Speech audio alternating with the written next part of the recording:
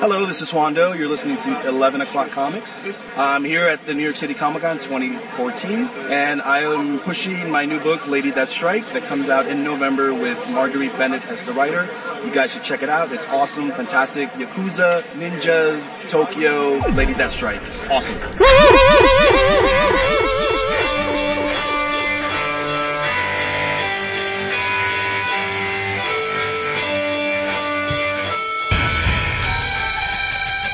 Very clear. Sound great. Well, thank you. Welcome back, Vince. Gee, thanks. You know? Yeah. Thank God. Go away for a week and the whole fucking neighborhood falls apart. Seriously. From what I hear, David did an excellent job. He did. You wouldn't know it from the comments, but he did. Y'all are awesome. Hey, you know what? I gotta sympathize with my brother because it is very tough to be thrown into on the production side, like at the last minute, and say, "Here, you make something out of it." Not knowing the ins and outs and the tips and the tricks, you know, David he went above and beyond and he got it done. That's all that really matters, right? Like he got it done. I did, and like I told Jason while we were doing the show, it was only like the second time I recorded a conversation, but I was also using, and Rogue Amoeba has been fantastic because they make some quality software, and Audio Hijack Pro can't be beat. And unfortunately, I also thought that Fission, which is another fantastic product, would take the place of Audacity, which is what I use to make Marvel Noise, and I have all my tricks and fade ins and outs, and I thought that Fission would do it. It didn't, and by then, I'm glad I was off Thursday because I was able to get the episode out in Vince-like time, and don't get that far. If I wasn't off, then everything would have gotten screwed up. But I'm happy to do it again. I know what I'll do differently next time, but if when school calls, Vince, if you have to take time off and it's just Jason and I, then you know what, we gotta do what we gotta do. Right. That's the one drawback from switching from the Mac back to the PC was Audio Hijack Pro is not available on the PC. That is a fantastic program. And what's neat is that even if you go to Rogue Amoeba's website, if you go to the buy page or to look up your product, the products that they carry, when you click on Audio Hijack Pro, there'll be a banner at the top of the screen saying that it does not appear you are currently using a Mac. Are you sure you want to buy this? Right. So yeah, you're getting hit over the head quite a few times to make sure that the right OS is going to be running their software. Sure. And just the amount of filters you can use on that. I mean, it is just an amazing application. But I have to use Pamela because I'm on the damn PC. So. Serves its purpose. It does. It does. So, hey, everybody. 11 O'Clock Comics, episode, 342. Damn. Yes. And I am Vince B. You are the beautiful Vince B. Welcome back, buddy. I am David A. Price. You have seen pictures of me, right? I have. I've been next to you. I've slept next to you. Ain't nothing beautiful about that. I've been drunk. You are David A. Price, and I am the Ghostface Killer. Oh boy. I kind of knew it. Yeah. I saw that thing was coming out, and I was like, all right. But no, you're not the Ghostface Killer. See, I even said it right. You're Ghostface Killer. You're Jason Wood, everybody. What up? Was either that or Big Bang Hank? Oh, that's a shame. Rest in peace. Yes. Pouring out from a homie who ain't here anymore. Yep. Yes. And we have a guest this week. We do have a guest. Yeah. We have a very, very talented guest. Jason and I have talked about him a few times only because we've seen him at conventions and he's hooked us up plenty of times, but this is the artist of the recent Grimm one shot from Dynamite, Portland Woo. He does layouts for various Marvel tie-in books, and what always gets me excited because I read digitally the Marvel Infinite titles. But the big thing right now, which was funded within 30 hours, is the Lovecraft series that on Kickstarter. That is the Lovecraft, the Blasphemously large first issue, and it is Mr. Daniel Govar. Welcome, sir. Hey, how's it going, guys? Thank you very much. All right, man. Welcome. Long Entirely overdue. too kind. Thanks. No, it's all the truth. One of the hardest working men in conventions. How many shows do you do a year? I do about 15. I try and do 15. I think last year I did 14. I did one less, so it was a little weird. Is that mostly the East Coast, or do you go out west? I do go out west. I do Emerald City, and Nice. I've done San Diego 2 or 3 times. I used to do it. I was doing it back-to-back years, and then the last 2 years, things have just come up where I haven't had time, or projects were due, and yeah, comics never sleep. No. It's true. You are always, Jason's not kidding. You're always busy. You are a hardworking man. I've yet to go to a convention and not see you behind your table.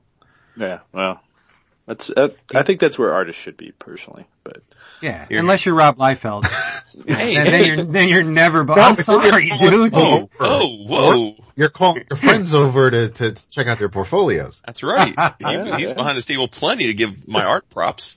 There you go. I just opened up a whole bundle of trouble. And you know who else is good with bundles? How about that? Wow. Discount Comic Book Service. They are big with the bundles. I want to describe a few of them to you because you will save like nowhere else on these things. Bundle number 1 from Valiant. Cover price, $35.91. I'll tell you what you can get this for after I read the books. You will get, in this most recent bundle, you'll get the Valiant number 2, Ivar Time Walker number 1, Quantum and Woody Must Die number 1, Rye number 6, Unity number 14, Exo Man of War number 32, Eternal Warrior Days of Steel number 3, the great Death Defying Dr. Mirage number 5, and Q2, The Return of Quantum and Woody number 4. Now that's a lot of books. You know what you take that bundle home for? $17.95. Boom. Unbelievable. Bundle number 2 is from Dynamite. Cover price $19.95. You'll get all of the forthcoming first issues for the King Features books. You'll get Flash Gordon by Ben Blacker, Ben Acker, and Lee Ferguson. Mandrake the Magician number 1 by the great Roger Langridge and Jeremy Treese. Prince Valiant number 1 by Nate Cosby and Ron Salas. The Phantom number 1 by Brian Clevenger and the awesome Brent Schoonover. And Jungle Jim number 1 by Paul Tobin and Sandy Gerald. Now do the math. That's 5 books times cover price is $4. You get them for 50% off, $9.97. It's a great way to try these books without any risk. Last but not least, the third bundle comes from our fine friends at Image. Casanova Acedia number 1, The Dying and the Dead number 1, Ninth Generation number 1, Rain number 1, and Stray Bullets, Sunshine and Roses number 1. Notice the trend. Cover price $19.48. Your price $9.74. Unbelievable. 50% off savings. Get all these books and get them cheap. Where? DCBService.com. Nice. They don't mind late orders. They don't mind order additions, and you can get the previews even cheaper. I noticed this. They have they're trying a new beta site out on certain people, and I was one of the lucky ones that got a peek at it, and it's much better than the existing site. I think so anyway. I think ordering is very much easier, but the previews is less than $1 on this site. That's about what you should pay. Maybe the price is also beta. I don't know, but I'm just thankful for it. DCBService.com. And I guess I got to take a breath because we have another sponsor, of which I was informed last week. Should I do it now, or should we space it out, or is it supposed to be at the beginning? You tell me what to do. All right. The fine folks at Valiant have decided we're worth the time, thankfully, and they have a lot of stuff coming down the pipe. The first of which is an amazing, I read this thing and I was just blown away. It is called The Valiant, an entirely self-contained prestige format miniseries by a bunch of powerhouse creators. You got Jeff Lemire on this, Matt Kint, and Paulo Rivera. Oh, it looks amazing. You've probably heard the hubbub online. Even here, we talked about it a lot. You got your Bloodshot, Geomancer, the Eternal Warrior. This is going to be a big deal. And you should definitely scribble it down on that short list of your must-buys. It's on sale in December. I think December 10th it comes out. And it's only $3.99 for a prestige format book. It's crazy. The art, as I said, is unbelievably good. This is going to blow up for Valiant, I'm thinking. You guys have seen it, right? Absolutely. We dissected it last week in your absence. Oh my God. It's just so good. And the second thing of which you should keep an eye out for is this little ditty they're calling the Valiant First Look. It's a bird's eye view into the forthcoming Valiant Next initiative. Now, what the heck is the Valiant Next initiative? Well, the people at Valiant want to keep their line fresh and exciting, which is very smart, right? No stagnation here. And they're instigating these new ongoings and miniseries by some of comics' finest craftsmen. So inside the pages of this first look thing, you're going to see examples from Ivar Time Walker, #1, by Fred Van Lente and Clayton Henry. That comes out in January. Divinity #1 by Matt Kint and Trevor Harrison in February. Imperium #1 by Joshua Dysart and Doug Braithwaite. In February. I'm gonna jump on board this one solely on the merits of Mr. Matt Kint. It's Ninjak #1 by the man and another man, Clayman. That comes out in March. And Bloodshot Reborn #1 by Jeff Lemire and Miko Swayan. Is that how we say it? Swayan? Swayan, I think. Yeah, Swayan. But best of all, the first look is available right now. You can see this stuff as I'm talking to you. Go to Comixology, Comics Plus, Madefire, and DriveThruComics.com. And I do believe they're available in real-world comic shops everywhere. So if you've been curious about the new Valiant books, but never took the bite, for shame, now's a chance for you to get in on the ground floor and ride that new wave of Valiant, because it's going to be incredible. Yeah. There you go. Well done, Vince. We missed your promo skills. I do that all right, don't I? Not too bad. That's why we keep you around. I know. So much talent. So much talent. One all right, now that we've paid the bills.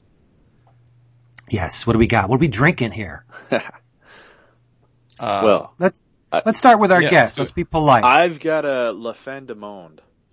Ooh. Pardon? That sounds fancy. It's a unibrow beer. It means the end of the world. Interesting. I like it. How's the mouthfeel? Fantastic beer. It has a little bit of lambic in it. It's a Belgian style. Now I'm guessing because it's the end of the world, the alcohol content is probably much higher than your average beer. It's a little high, actually. Yeah. Yes. Good. That's the way it should be if you're going out. It's not for the faint of heart. Okay. Respect. I consumed mass quantities of beer this past week. Thanks for the yes. And without your bros. That's cool. I was in the city every day that you were. So. Yeah. I had my girls with me. Yeah. So. Because I don't like hanging out with ladies. That's cool. That's all right, right? It's the only way to. Well, yeah, I'm not going to share. I'm drinking water. What? Because I'm back. All right, let's make a rule from here on out. We're all entitled to weeks off when we need them. But can we make a commitment that when we return from our week off, we don't completely derail the momentum of the show by saying we're drinking water? Okay. You could lie. All right, I'm all about the fantasy. I am drinking from Brooklyn Brewery. It's a wonderful India Pale Ale from the Brooklyn Brewery. Perfect. Sounds delicious. How about that? Okay. Sounds amazing. Fantasy is reality. There you go. Nice. Oh man. What do you? I am I'm finishing. I just poured the last of it. I am drinking Besieged from Sonoma County. And this was the first wine I brought to Casa de Wood. Oh yes. Last year. So that was I do like it. I had a Malbec for dinner, but I figured I'd finish this off tonight because there was less than half the bottle left. So I'm sipping on that right now. Look at you. Bee Siege. Is anything like Space Bees? No, it is not. No. God. And you can actually tell that, these are birds on the label, and, there's absolutely nothing wrong with the art on the label. No use of poser. Poor Marco. He does not use posers. He's not Olivetti. Yeah, really. I am drinking a wine that is as close to worshipped in this house as anything, and that is Clos de los Siete. Nice. And what can I say? It's our go-to. It's the Wood family wine. Yeah, you guys shamed me this week. Huh? You shamed me with your drinks. Y'all have nice drinks, and I'm drinking water. Yeah. Well, you did it to yourself. It will never happen again. How's that? Perfect. All right. From now on, I will always have beer in the house. Nice. There you go. Something's wrong when I have beer in the house and you don't. It's true. Yeah. Before we start, I just got to correct an oversight. I was listening to the New York City Comic-Con episode. Why? I don't know. But I was. And we forgot to mention someone. Okay. We hung out with a guy. He's very good people. Tons of fun to talk with and hang with. An artist supreme, and we did not mention his name, and I felt bad. Wait, really? And that's Tom Kelly. Oh, you're right. Well, I remember not mentioning him, but if we didn't, that's a damn shame. And I just feel bad because he's a brother, he's one of the family, and we did not drop his name, and I'm very sorry. Shop, didn't you? And it made you. No.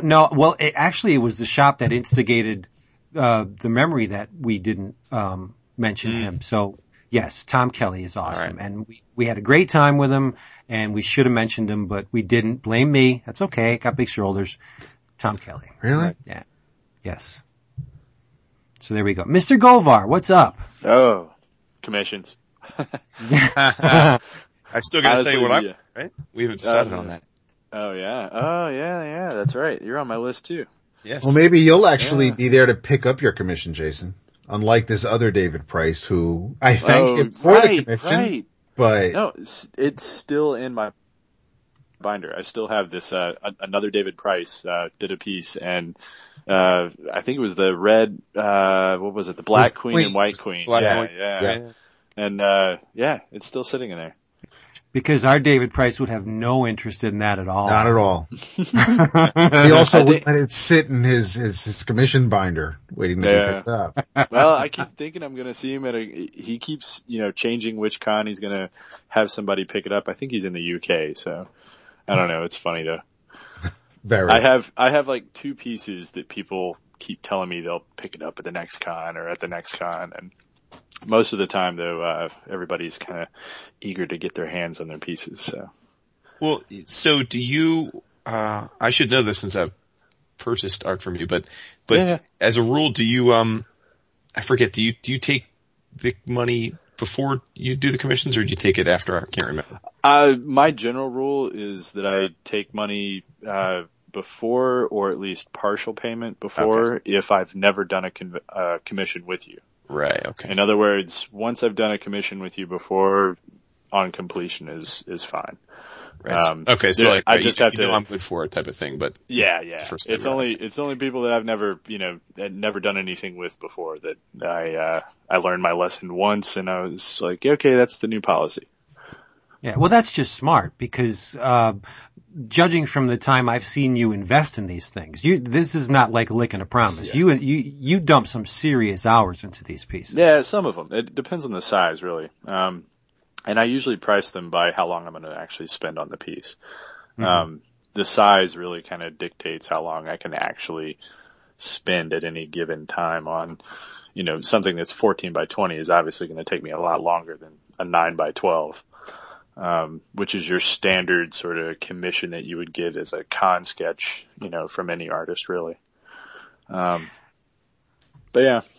I keep going back to that Galactus and the Surfer. Oh, I know. You did. I mean. Oh, cool. That would make it the perfect. Like if they ever decide to just do a variant cover for maybe an omnibus of the Basima run, that would be absolutely perfect. It's a stunning image. Yeah, I was going to say the only Galactus I've ever seen that I would say is I'd maybe give the nod to in a battle would just be Moebius, and that's I love his. Yeah. Yeah. I definitely drew some inspiration from all the crazy little tiny details. You know, he was so good at capturing scale and size, and I think that's something that a lot of people really can't, capture as I mean, he could do it in 2 lines and you would get this epic sort of feeling. And that's something that I always admired with his work. Yeah, he had a knack for that. And he also managed to capture scale in environments too. Yeah. Like when he would do like a barren landscape, he wouldn't put a whole lot of lines in it, but you would just get the sense that, man, this is a really big place. Yeah. He was he was very efficient with every single line. It actually had a purpose. Right. And that a lot of people, I'm notorious for cross hatching and stuff like that, and I'm trying to get away from it now. But yeah, one little line and it meant everything. Right. We've been have a running theme here. We've been asking artists who do commissions about their strangest requests. And we got everything from like sexy mermaids. And so what's yours? What was the absolute strangest request? I don't think I can actually say what my strangest one was. It was we're a fully adult podcast. We get the explicit tag. Okay, but you can self-select. I think I'm going to avoid the strangest because it was just too... You don't have to name names. Let's put it this way. I actually declined it. I said outright, I will not draw that. And that's so good. I even said, do not ever contact me again. To do wow. Oh, this is good. Yeah, like it will never happen. No thank you. I am the wrong Vince, person. Don't you think it's about time you apologize to Daniel for that? Yeah, you were the guy. No. There was a lot of blocking going on. Wow. But yeah, the other weird ones besides that one, I get some strange ones every once in a while. The ones that I you get one, there's like 2 or 3 that I get every once in a while at there are certain conventions that they tend to bring out people that are just a little bit more risque, and they like the New York Con. I get 2 or 3 commissions at that con that are always one of those, I'm not sure I'm going to post this one. I might draw this one, but I will definitely not share this one with the world. It's not that it's, too out there, but I got one at Emerald City that was Wonder Woman in bondage. Yeah. That seems to be the norm. It's where she belongs. Right? So I definitely get that. I get, what was the other one that I got? And the only reason I even did that one, was I looked through it was a book of it. And I looked through the book and there were a couple of my friends that had done pieces in there. And, I think one of my friends, Ming Doyle, had a piece in there and I was like, okay, she did a piece, then I'll go ahead and do one. Mm-hmm. And that's one of the great things about seeing books, when people bring you sketchbooks full of other artists. It kind of, makes you level up a little bit. It's like, oh man, okay, his piece was amazing in there. I gotta do something even, I gotta compete with that. That's crazy. Right. Have you ever, rejected a piece based on the artist that the person had in their, books? No, never. Okay. Never. No. There was, let's see, the one time that I guess this was at Heroes. Yeah, it was at Heroes last year. Heroes is that was a crazy convention. It's awesome, but it's just so, from an artist standpoint, it's pretty much nonstop. I think I did 32 pieces at that show. That's insane. And that's actually, interesting enough, the only show since I've known you that I didn't ask you to do something. Oh man, I literally was drawing 24/7. I think I slept all of 8 hours the entire convention. I remember the thing I remember about you and Heroes was I met your girlfriend there and she had like a pretty ridiculously awesome, steampunkish costume. Yep. Yeah. It's funny. We just moved to Florida and, I'm putting away all of her costumes. It's, I'm finding all sorts of costumes that I haven't seen yet. And that's a whole nother story. Nice. But yeah, she hated me at that convention because it was just too, I was a wreck. It's a lot of, going out, you get to hang out with friends, right after the convention, and then it's back to the room to draw.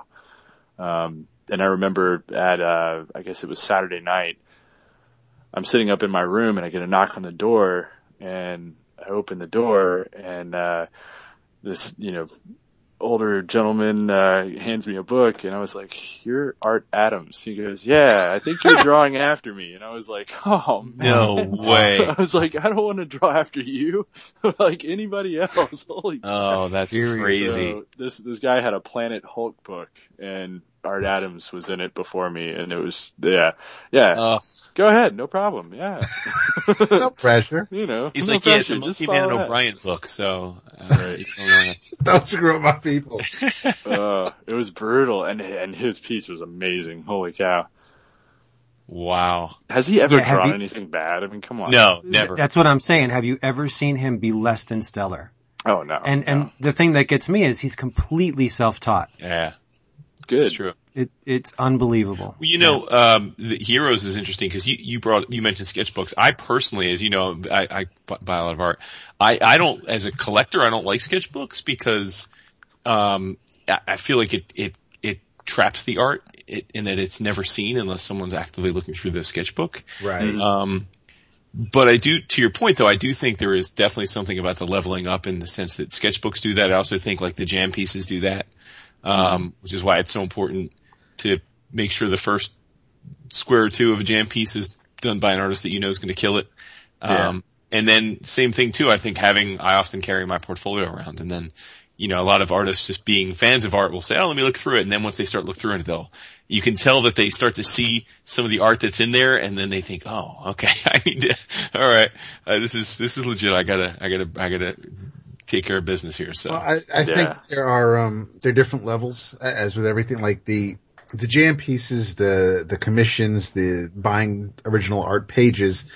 You post those to comic art fans, and you want to put them on the wall, and that's so that everybody can see what you've amassed. Whereas, because I have both, and I have a sketchbook, and I have a bunch of sketches by Mike Norton and Mahmoud Asrar, and there's one by Alex Savick. So I mean, that is for me, the sketchbook is a reminder of that convention, and and just listen, I saw or I spoke to this creator, to this artist, and because I have a Peter David signature, I have something by J.M. DeMatteis. It's just to have a reminder from that weekend, and that's more personal. So a sketchbook, it's like you're saying, Jason, that's not something that's really meant or going to be shared with the world, but that's probably more personal or for that person, whereas the original art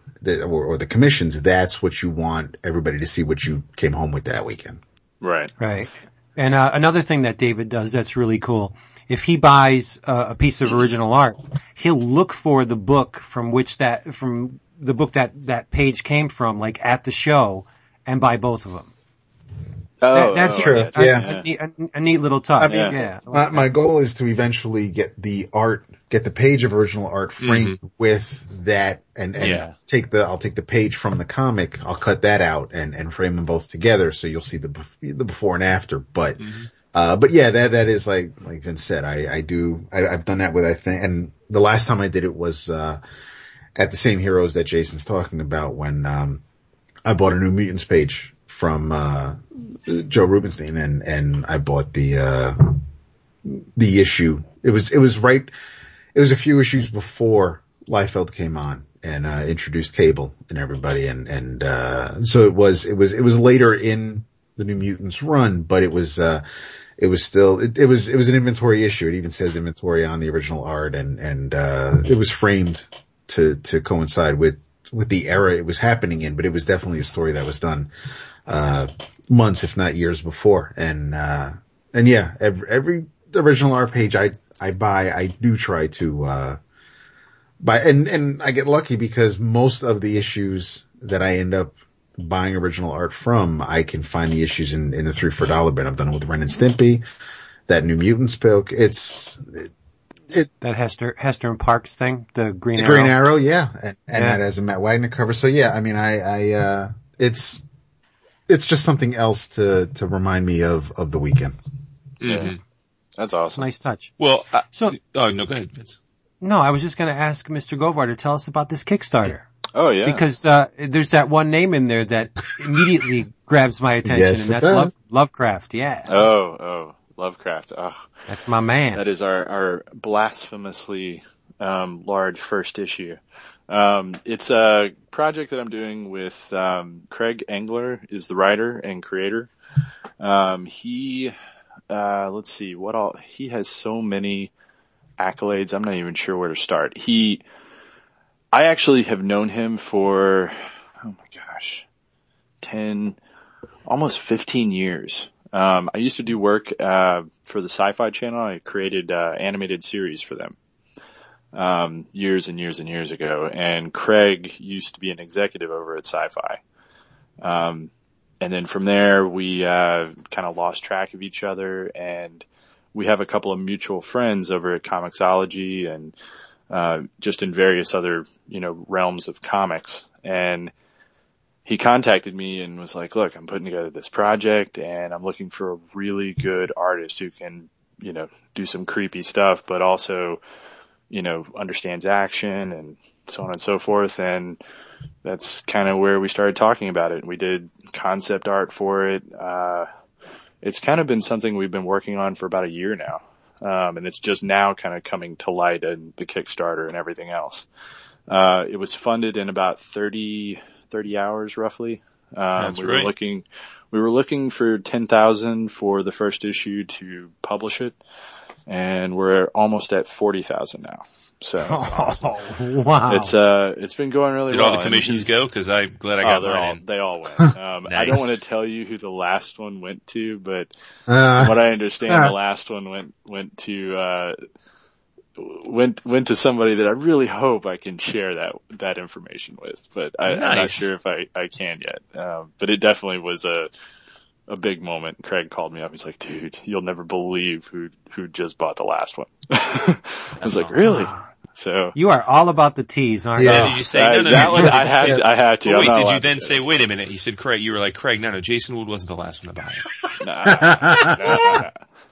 No. But Sure. So yeah, it was yeah. So anyhow, it's it recasts Lovecraft in a sort of action hero kind of vein, but at the same time, not so much. I don't really know how to sort of. I guess is the best way to put it. It's an interesting tale. The first issue, he wrote it kind of as a ongoing. So it's something that is a little bit open-ended. Obviously we have, 2 or 3, 4 issues that could easily be put out right away. We're well into the first issue, and it's going to be 32 pages. And I think now that the Kickstarter is we've basically made all of our goals and our stretch goals and so on and so forth. So we've added, I think, it must be like 16 or 20 more pages. So the first issue is going to be huge. There's lots of pinups by, artists like Dennis Calero, a few others, John Bivens, who has an image book out. John Bivens, actually. No, I'm just kidding. Yeah. No, John. He's a buddy of mine. And then, who else? Louis LaRosa of Valiant did the cover for us. Oh, nice. Yeah. Oh, it's fantastic too. He, Craig actually had to go to, Valiant's offices. He knows the guys over there and, specially requests that we could have permission to use him because he's a Valiant exclusive artist now. So yeah.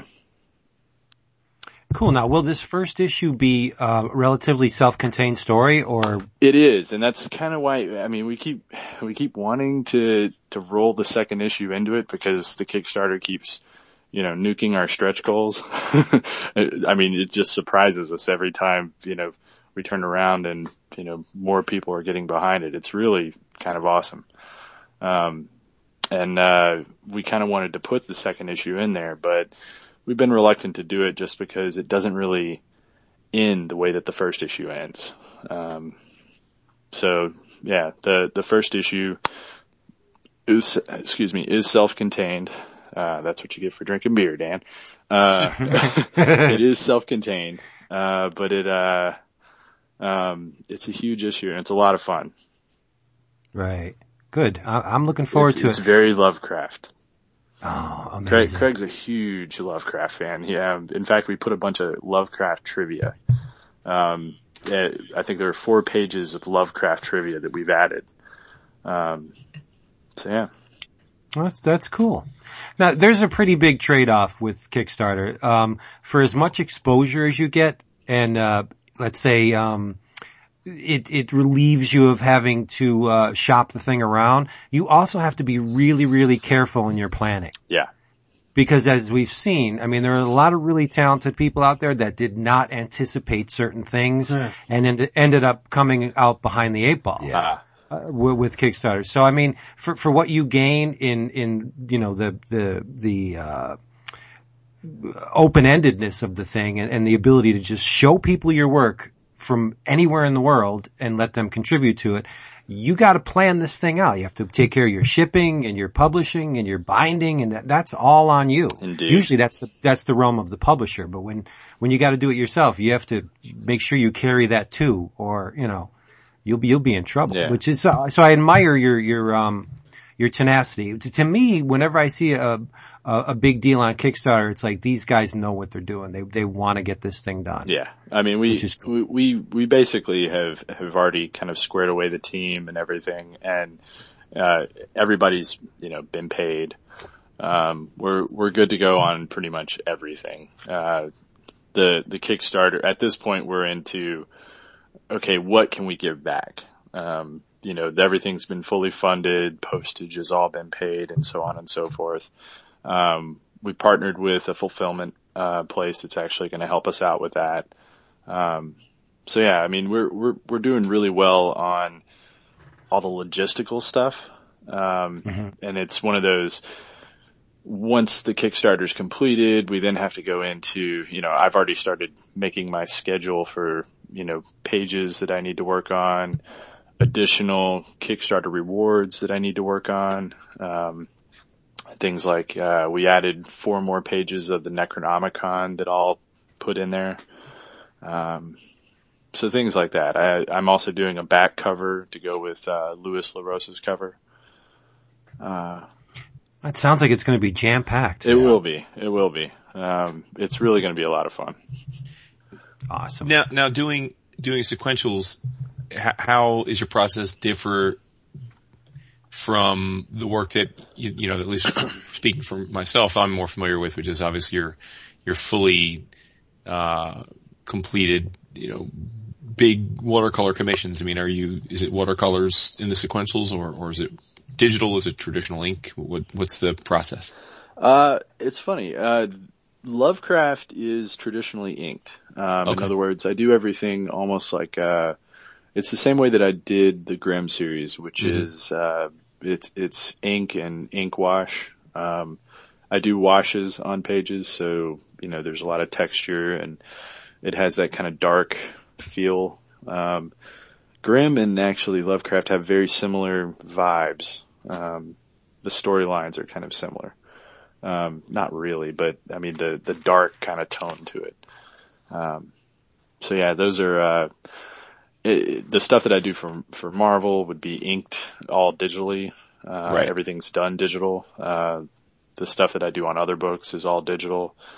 I had a series, on Zuda long ago called, Azure, and that was all digital completely. And there's a series that I did called Relaunch that was all digital. So I'm kind of all over the place in terms of my process. Do you have a preference?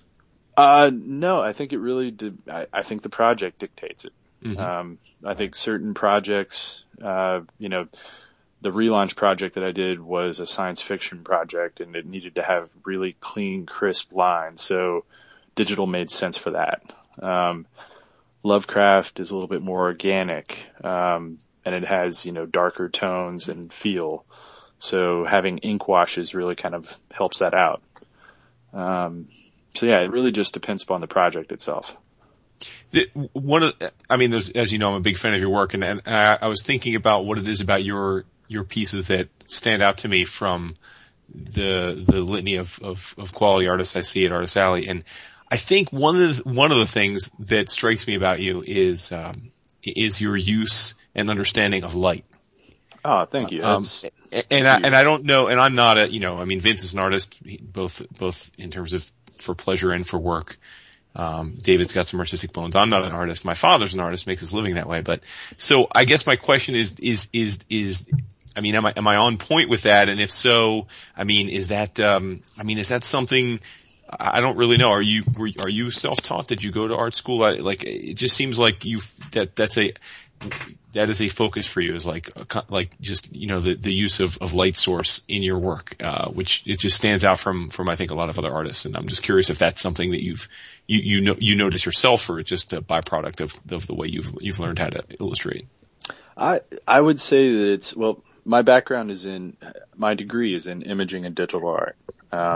That was, I went to University of Maryland, Baltimore, and that was my focus and everything. Everything was, everything from digital cinema, 3D development, to interactive work. And that was kind of my formal training. Painting and drawing was just something that I always did. And it's funny, it wasn't until I graduated with a digital degree that I went back to traditional and started drawing more and more traditionally. So I guess I would be more self-taught when it came to that. Mm-hmm. And it was only, I pitched a series, to Sci-Fi, just on a whim. Somebody was looking at the stuff that they currently had up, and they said, "You could do this. Why don't you do this?" So I submitted something, and turned out that they sent me over a contract for an entire season. So we kind of, I guess that's when my traditional art career kind of began. And what was that series? It was called Eclipse. After that one, I did a series called Chi-Chian, which won a bunch of awards. It was with a director named Voltaire. Oh, that was a book published by Antarctic Press. You did that? I did all the animation. It was actually wow. animated. It was using right. It was a weird process. It was both digital and models, like clay models. Right. Yeah, I've seen that. Yeah. I think that's incredible. Thank you. Oh, that was good. We won a bunch of awards for that one too. It was a lot of fun, and I think working under Voltaire was very enlightening. Just about, working with different people, working with, a group and a team. That was something that I didn't really have with the other project. And I think from that point on, I started working on team projects. So, yeah. So you learn something new every day. Yeah, going back to your point about light, though, my favorite artists were a lot of the masters, and Rembrant has always been one that I've loved. And he's, often called the master of light. He kind of depicts light as being something that washes over everything, like water. So when you look at it as a water source, like something that's just being sprayed and washing over everything. And then from there, you kind of look at shadow as the antithesis of that. Mm-hmm. And it was one of those, how does light bounce around on things? So that's something that I really study. Oh, cool. So all right, good. I'm really glad that, you picked up on that. Nice. So there you go. Nice. Respect. Now I'm thinking all the more that it makes sense to have that, Captain Britain and Megan with the lighthouse idea that we talked about. So. Hey, I'm all for it. Nice. I was a big Excalibur fan. I know, man. Neri was, always one of my favorites. So, yeah. The Excalibur is one of the all-time best, man. I just, in fact, I have a complete run of it sitting in my closet here in my bedroom. Me too, and it's actually just right around the corner. Nice, Yep. nice. I'm glad you cited Rembrandt as the master of light because it absolutely kills me when people say Thomas Kinkade. Stop. Don't you want to die when you hear that? Oh, Does anyone actually ever cite Thomas Kinkade as the master of anything? Oh, believe me, I've heard many Stop people it. say, seriously. I know my wife does enjoy his paintings, but as far as, referring to him as the master of lettering, no, that would never happen in his house. He's just the master of light, No. Thomas. Wow. Okay. Ooh. Dude, my wife has a Thomas Kinkade hanging in her office. Stop it. Seriously, Allow that, dude. I can't stand the thing. I Allow cannot stand that. it. Because she loves it, and it's her office. What am I going to say? He's the lifetime channel of artists. Vince, you've been in my house a couple times now, and you've never commented on the art on our walls. Because I think a lot of homes don't have art on the walls, and we have art all over our walls, and you've never commented on it. So, which makes me lead to believe that you don't like the art that's on our walls. No. Now, what do you have on your walls? All different stuff. Like on our main floor, we have lots of O'Keeffe prints, Okay. which I think Vince hates. You hate O'Keeffe, don't you? Yes, I know you do. We have a bunch of oversized, actual originals by an artist, from New Mexico named Nancy Ortonstone on the second floor. Oh, cool. It's much more abstract and just more of a, Yes. yeah. Is that stuff better? You like that stuff better? Oh, much better, yes. There you go. Here's a little, you'll find this funny. I had a caricature workshop this past week, and we got mystery envelopes. We did not know who we were going to get to caricature. And when I opened it up, O'Keeffe. George O'Keeffe. Did you just draw a ginormous vulva? I just drew a dude. I drew her like a man because the picture I got, she looked just like a man. That's messed up. Yeah. I think she looks just like, the dude that owns Mile High Comics.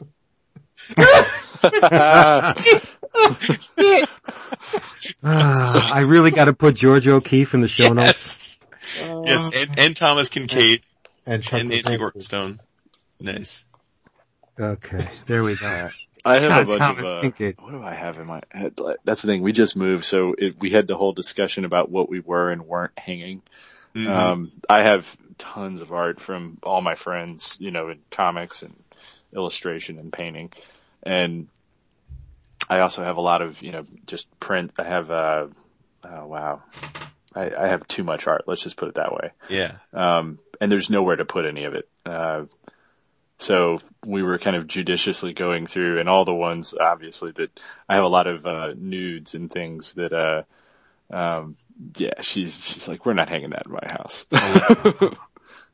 Yeah. She won't let it I happen. don't usually hang too much art. I have one piece hanging in my studio.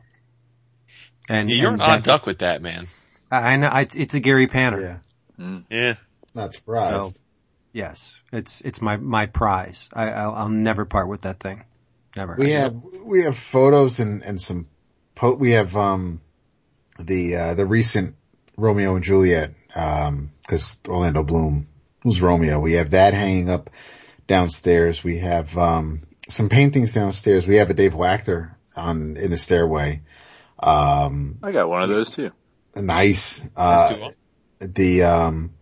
Does it berate you for not going up the stairs? No, the right it way? doesn't. It does surprise He yells at me for my, for your political privileged stance. upbringing, even though No, I mine is actually kind of mellow because it's older.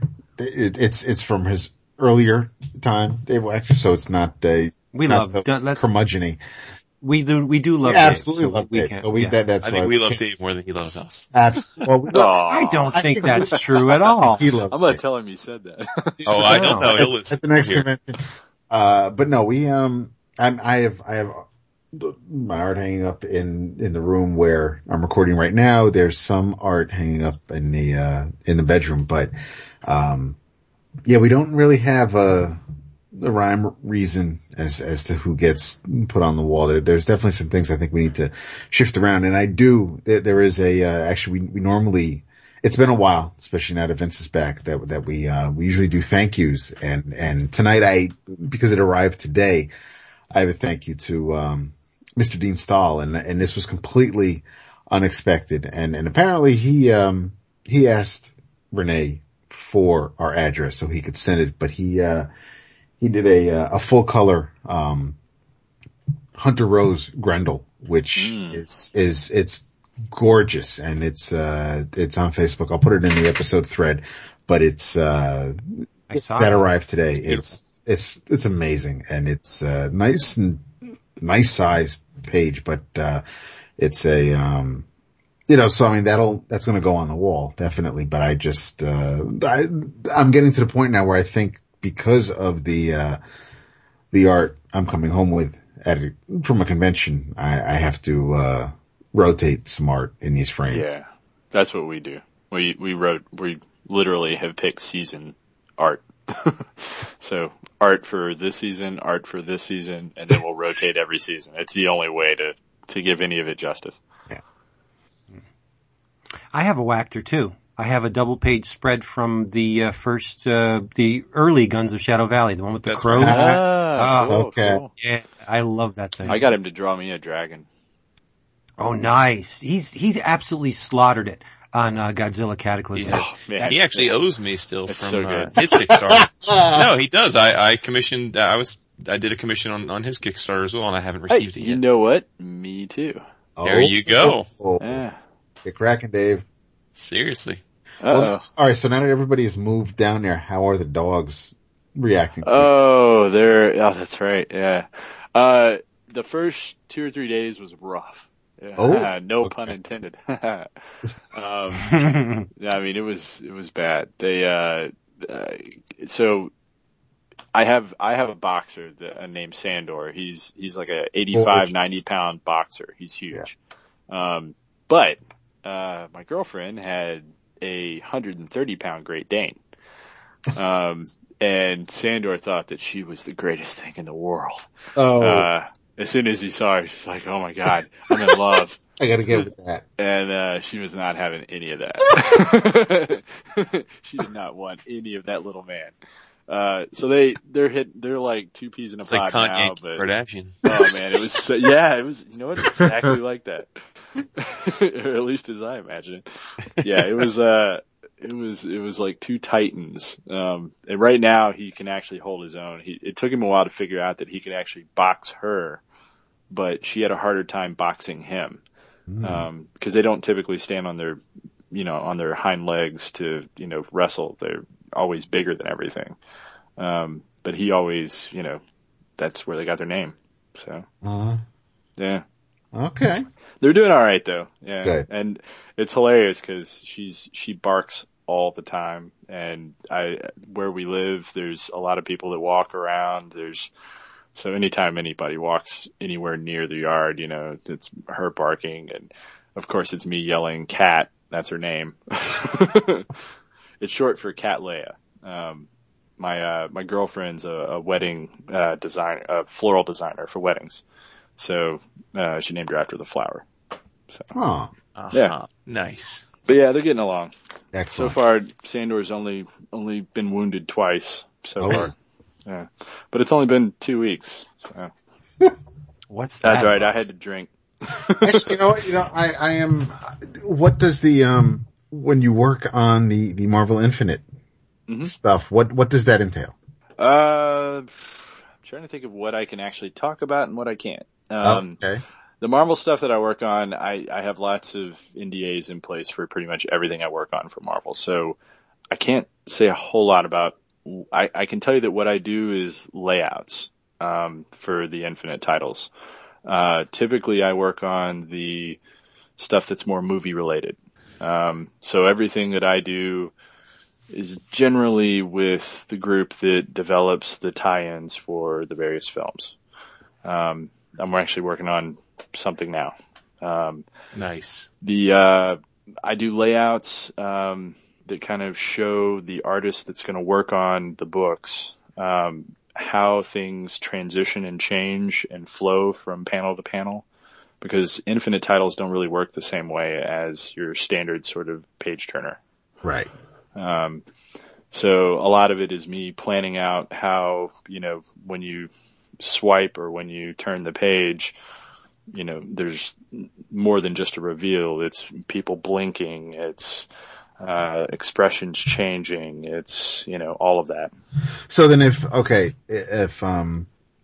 without getting too personal or into your business, there's some, artists have a page rate when it comes to, a 20-page comic book. How does that translate into an infinite comic? So if someone swipes and they just see somebody blinking, like, do you get paid by the hour, by the project? I'm just curious as to where. I think it's different. Well, it's it's hard to explain. I don't know if that's actually something I don't think I can really talk about. Okay. Because it actually has to do with some of their process. Okay. So I'm gonna decline that one. All right. Based upon my NDAs that I just re-upped. So I definitely don't want to step on any of those toes. But yeah, it's fun stuff. It's really, it's the most challenging of some of the work that I do. I have a really weird career because I do so many different things and I like it that way. Everything from doing, page print comics like, the stuff for Dynamite on Grimm to the Infinite stuff, which is all digital. But a lot of the digital stuff that we do for all the Marvel books usually goes to print as well. So we design it that way from the get-go. Okay. See, I was going to ask you about that because a lot of them have made the transition, and that's something you have to keep in mind. Actually, pretty much everyone has made the transition. Oh, cool. Yeah. That's the thing. They're really smart about figuring out ways to make all that work in both capacities. Yep.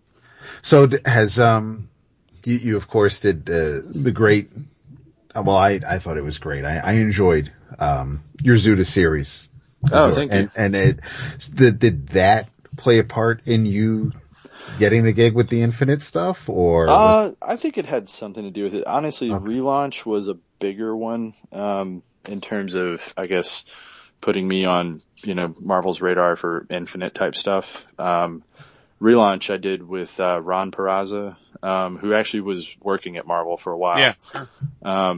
And he headed Zuda. He was actually the guy behind all Zuda.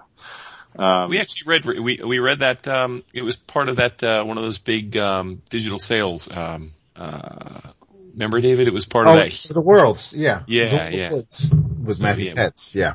Oh, yeah. War of the Woods. Yeah. Yep. That's still an awesome series, actually. I love Matt. He's a good buddy of mine. And yeah, that started off as a Zuda title. So yeah, the, Relaunch was the thing that kind of put us on the map and, made people kind of take note about, wow, you can do a whole lot more with digital than we really kind of thought. We actually played around with the way you can actually, the way you read. When you read a comic, you read from left to right. When you're in your car, however, you have your dashboard and you have all your dials going at the same time. So they're constantly changing. And our idea was when you turn a page, you don't see one panel change, you see all panels change. But they can be the same view. So you have scenes where they can actually, you go from scene to scene, but as you turn a page, you just see things transition within the frames that you currently have available, if that makes any sense. Sure. It's one of those things that you should actually see to really understand. But we actually got a lot of press about how it was so innovative at the time. I think that we're just scratching the surface of digital comics in the sense that definitely. I think all three of us are surprised at how much we've embraced digital as a delivery mechanism. A number of the publishers are kind enough to effectively get us on their comp list, but it's these days it pretty much means giving you the digital files and the stuff. So I read a lot more comics digitally than I would have assumed I would a few years ago. But again, they're mostly, they're not, it's not like, well, some of them actually are, but in essence, they're really still just scans. You know what I mean? Like it's sure on the Comixology app, you can do the panel to panel thing, but even it's a little bit of a clever technology trick, but it's not, the comics in most cases, I shouldn't say in all, but in most cases, when you're using the Comixology app, it's just jumping from panel to panel, but it's not as though the comics were designed with that in mind. Right. So I think the stuff that you did and some of the other guys, and I think I have to shout out Riley Brown there, because I can't think offhand the name of his creator-owned comic, but it was optimized for digital. I feel like if we were to fast forward 2 to 3 years, there's going to be some really amazing stuff digitally that, I mean, to my mind, if you're going to do digital comics, especially natively, they should portray art and the story in a way that you literally couldn't do in a printed form. I could not agree with you more. Yeah, and so, I mean, we're not there yet. We're not even close, but I don't see why we wouldn't be getting there, you know, in the next year or two, or at least 2 or 3. And I think that a lot of the titles that are doing, you know, digital first, it's funny, the series that I did for Dynamite, Portland Woo, was actually, they published it in print as a trade paperback, but it was actually 6 issues that were formatted digitally. And they actually had things like rain falling and people, you know, obviously their expressions changing, people actually more, you know, I guess, what do they call it in Grimm? But basically where they transform into creatures and whatnot. But you can actually see that as you turn the pages. And that you could obviously never do in print. And those are the type of things that I think, you know, that's where the transition makes sense to do it as a digital first. Yeah. Well, cool. I think the hard part is actually figuring out where the price point is, like where, not even the price point, but where it's cost effective as, you know, from a publisher standpoint to actually do that kind of work. Because a lot more goes into it than just the actual creation of an individual page. You actually have, you know, somebody has to touch it from a programming standpoint, you know, to apply a certain transition to that particular screen. Sure. So. Well, and I think too, on that front, it's also a reason for optimism, because again, I think we're past the point where there was understandable fear as digital was proliferating about what it would mean to the direct market, and how the publishers had to be very careful about theoretically alienating their cash cow direct market retailers at the same point of really trying to expand the market in new ways with digital. But I think that as we look at this year, I would argue we've crossed the chasm there, because digital sales are growing exponentially. But at the same time, I saw a report this past week that print comic sales were at an 18-year high this past month. You know, pretty much puts you back into the peak, you know, pre-crash numbers. Right. So most stores, at least the ones that have decently well run, are selling more print comics than they have in a decade or two. And yet digital is proliferating. So I think now the publishers are feeling a little more comfortable about the idea of pushing digital in lots of different directions, because they no longer have to placate the retailers and convince them that it's not a big deal.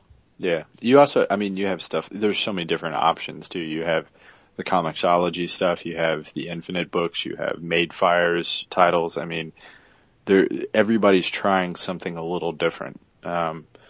So there's more options out there from a consumer standpoint. It also has, I don't know, I think there are 2 separate markets. I don't think it's the same market. I think that's one thing that a lot of people have a hard time understanding. I really don't think that digital is necessarily stealing from the print market, or vice versa. I know that I personally buy print books and digital books.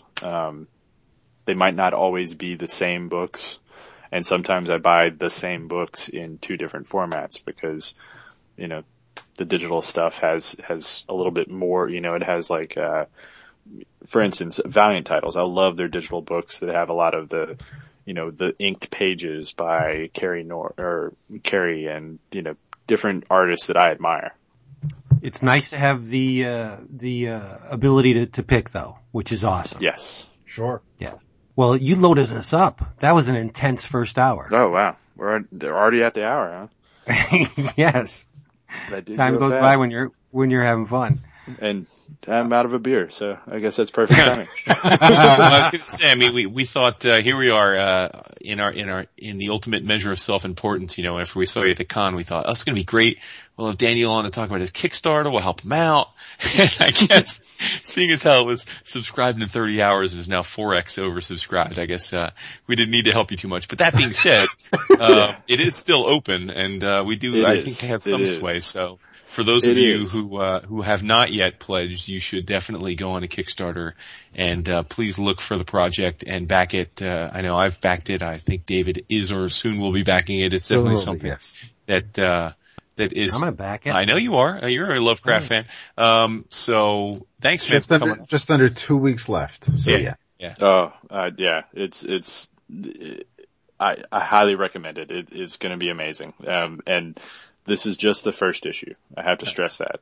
There will be more issues. And we will, I guess, I'm trying to think when we'll see you next. Probably, I guess Heroes maybe? Maybe, or do you C2E2 or? I'm doing Hero, I pretty much do all the major ones except I think, I haven't decided on San Diego this year. I'm kind of on the fence. We don't go there, so don't worry about it. Well, we don't do that.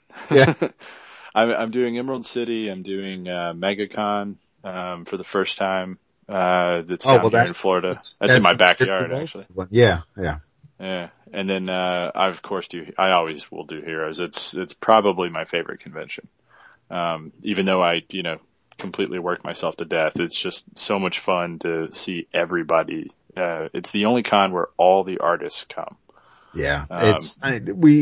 Jason and I were there for the first time this year, and it was a blast. We're working on getting Vince there next year. It hits that sweet spot. It's before New York Comic Con where she gets crazy, and like you said, it's an artist convention. You're not getting hit over the head with video games or all these publisher booths. It's really just for comic dealers and a bunch of artists. And I can't remember the last time I had that much fun. I mean, we had a blast. It's a really big artist alley, and that's fantastic. It is. And it's also, you know what? It's a different atmosphere. It's where everybody is honestly just hanging out. After the con's over, I literally have drinks with just about everybody under the sun. Well, that's the thing. People that I met at the con that day. I mean, it's great. I think the great thing about that show, is that it extends beyond the showroom floor. It's that it's 95% of the people attending from fans to press to creators to executives all stay at the same hotel. Yep. Everybody hangs out at the same hotel bar all night. Pretty much Charlotte shuts down on the weekends because it's a banking city. Yeah. So other than the show and some restaurants and some bars, there's really nothing else going on to distract people or lead you away from this. So like you said, it really is. I mean, I got there this year. I got there a bit earlier than David, and pretty early on Thursday, and I was just sitting, at that bar. It was World Cup was on, and just having a meal, and there were maybe 20, 30 people in the bar area at the time, and then slowly but surely, like, Jason Latour walks in, Mateo Scalera walks in, different guys, and they come up and say hi to me while I'm eating. Again, it's just one of those things like, just, it's that kind of scene, right? It's just, everybody's hanging out. There's no pretense. There's no, it really is, it definitely lives up to the hype. The only one that we haven't done that I'm still very curious to do, is Emerald City, just because I've heard very complimentary things about that as well. And you have raved about DragonCon, but I think since I'm not a cosplayer, I don't know if that's really, I don't know if that one's going to win me over, but I gotta tell you, DragonCon is my second favorite. Right.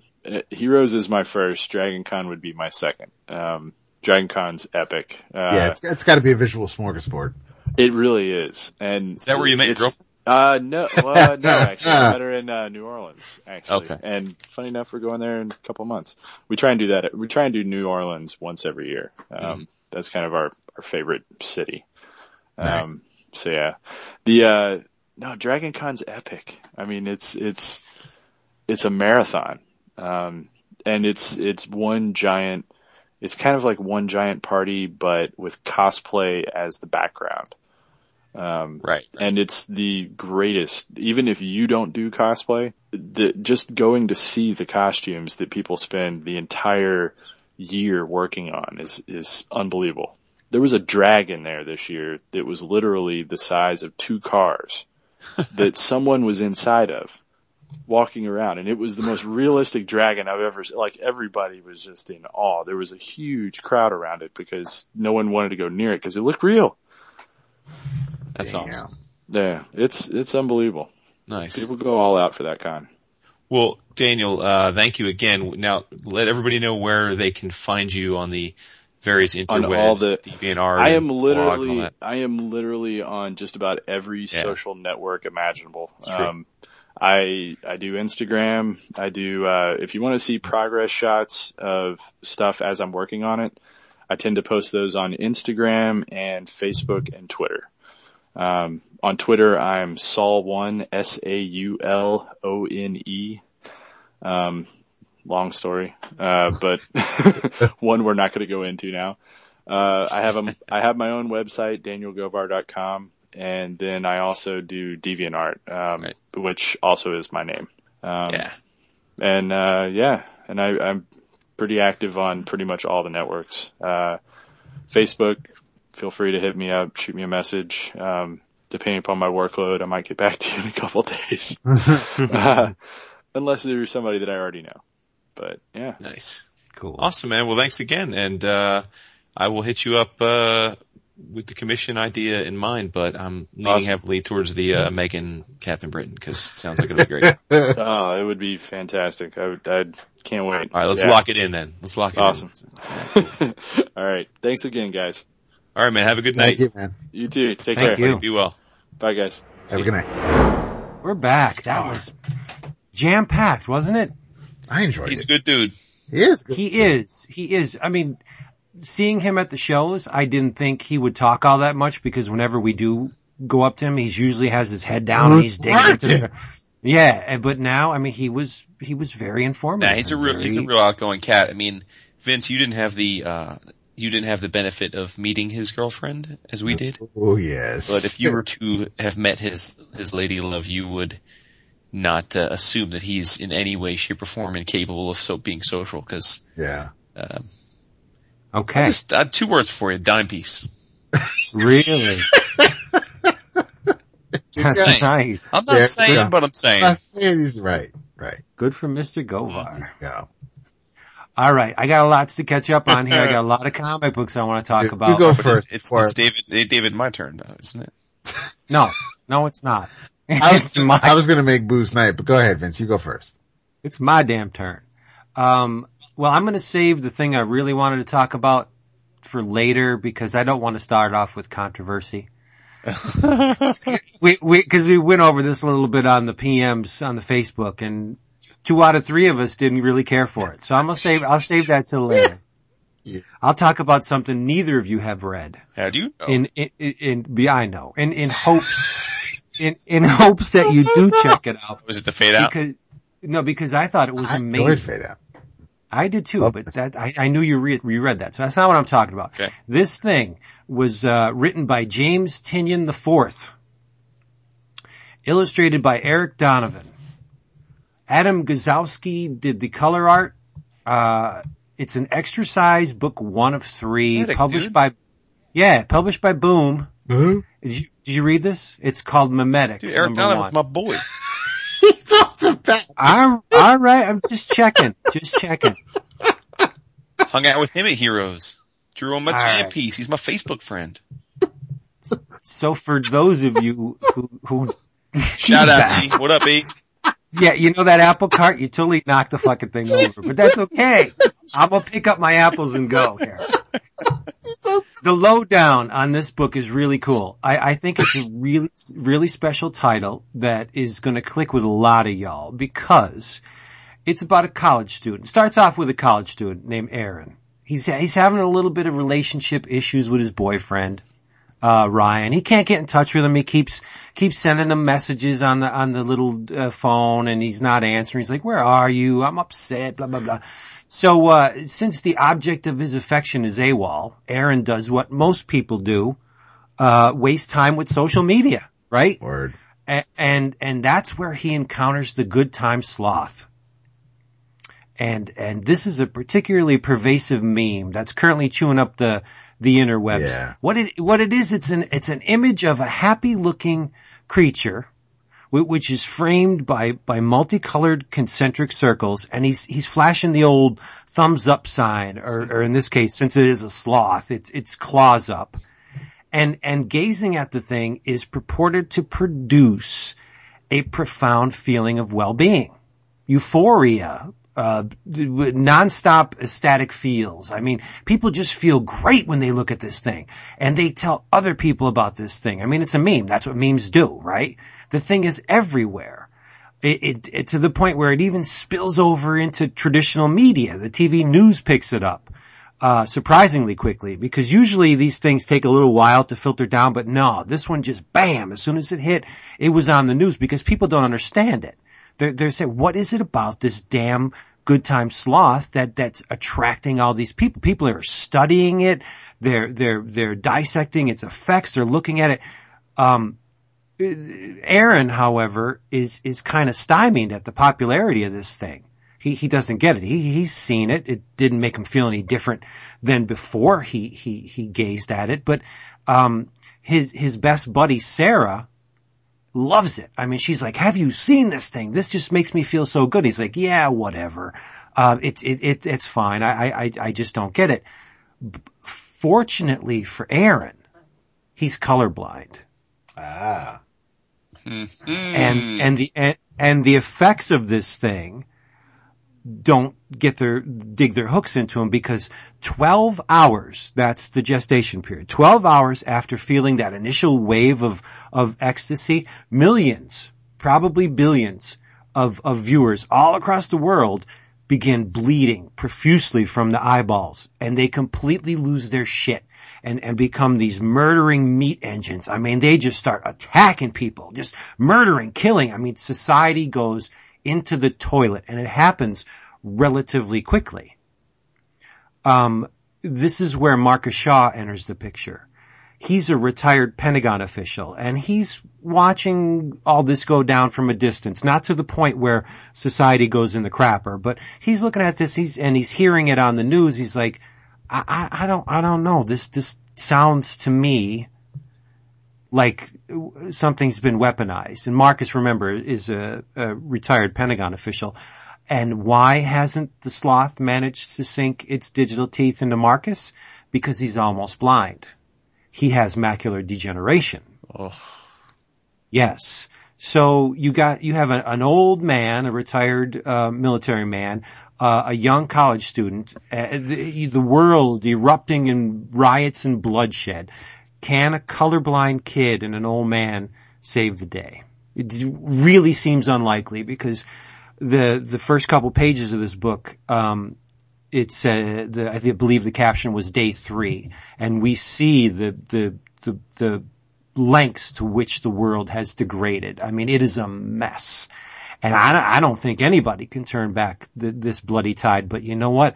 I'm going to be around for all 3 issues to find out, because I have to say, I had a definite sense of missing time while reading this issue. Huh.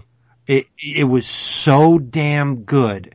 The reality that the creative team conceived is so damn captivating that the real world, it was gone. I had no sense of anything other than the story. It's completely enthralling. I mean, this is what good storytelling does, right? It transports you. It ushers you into another place.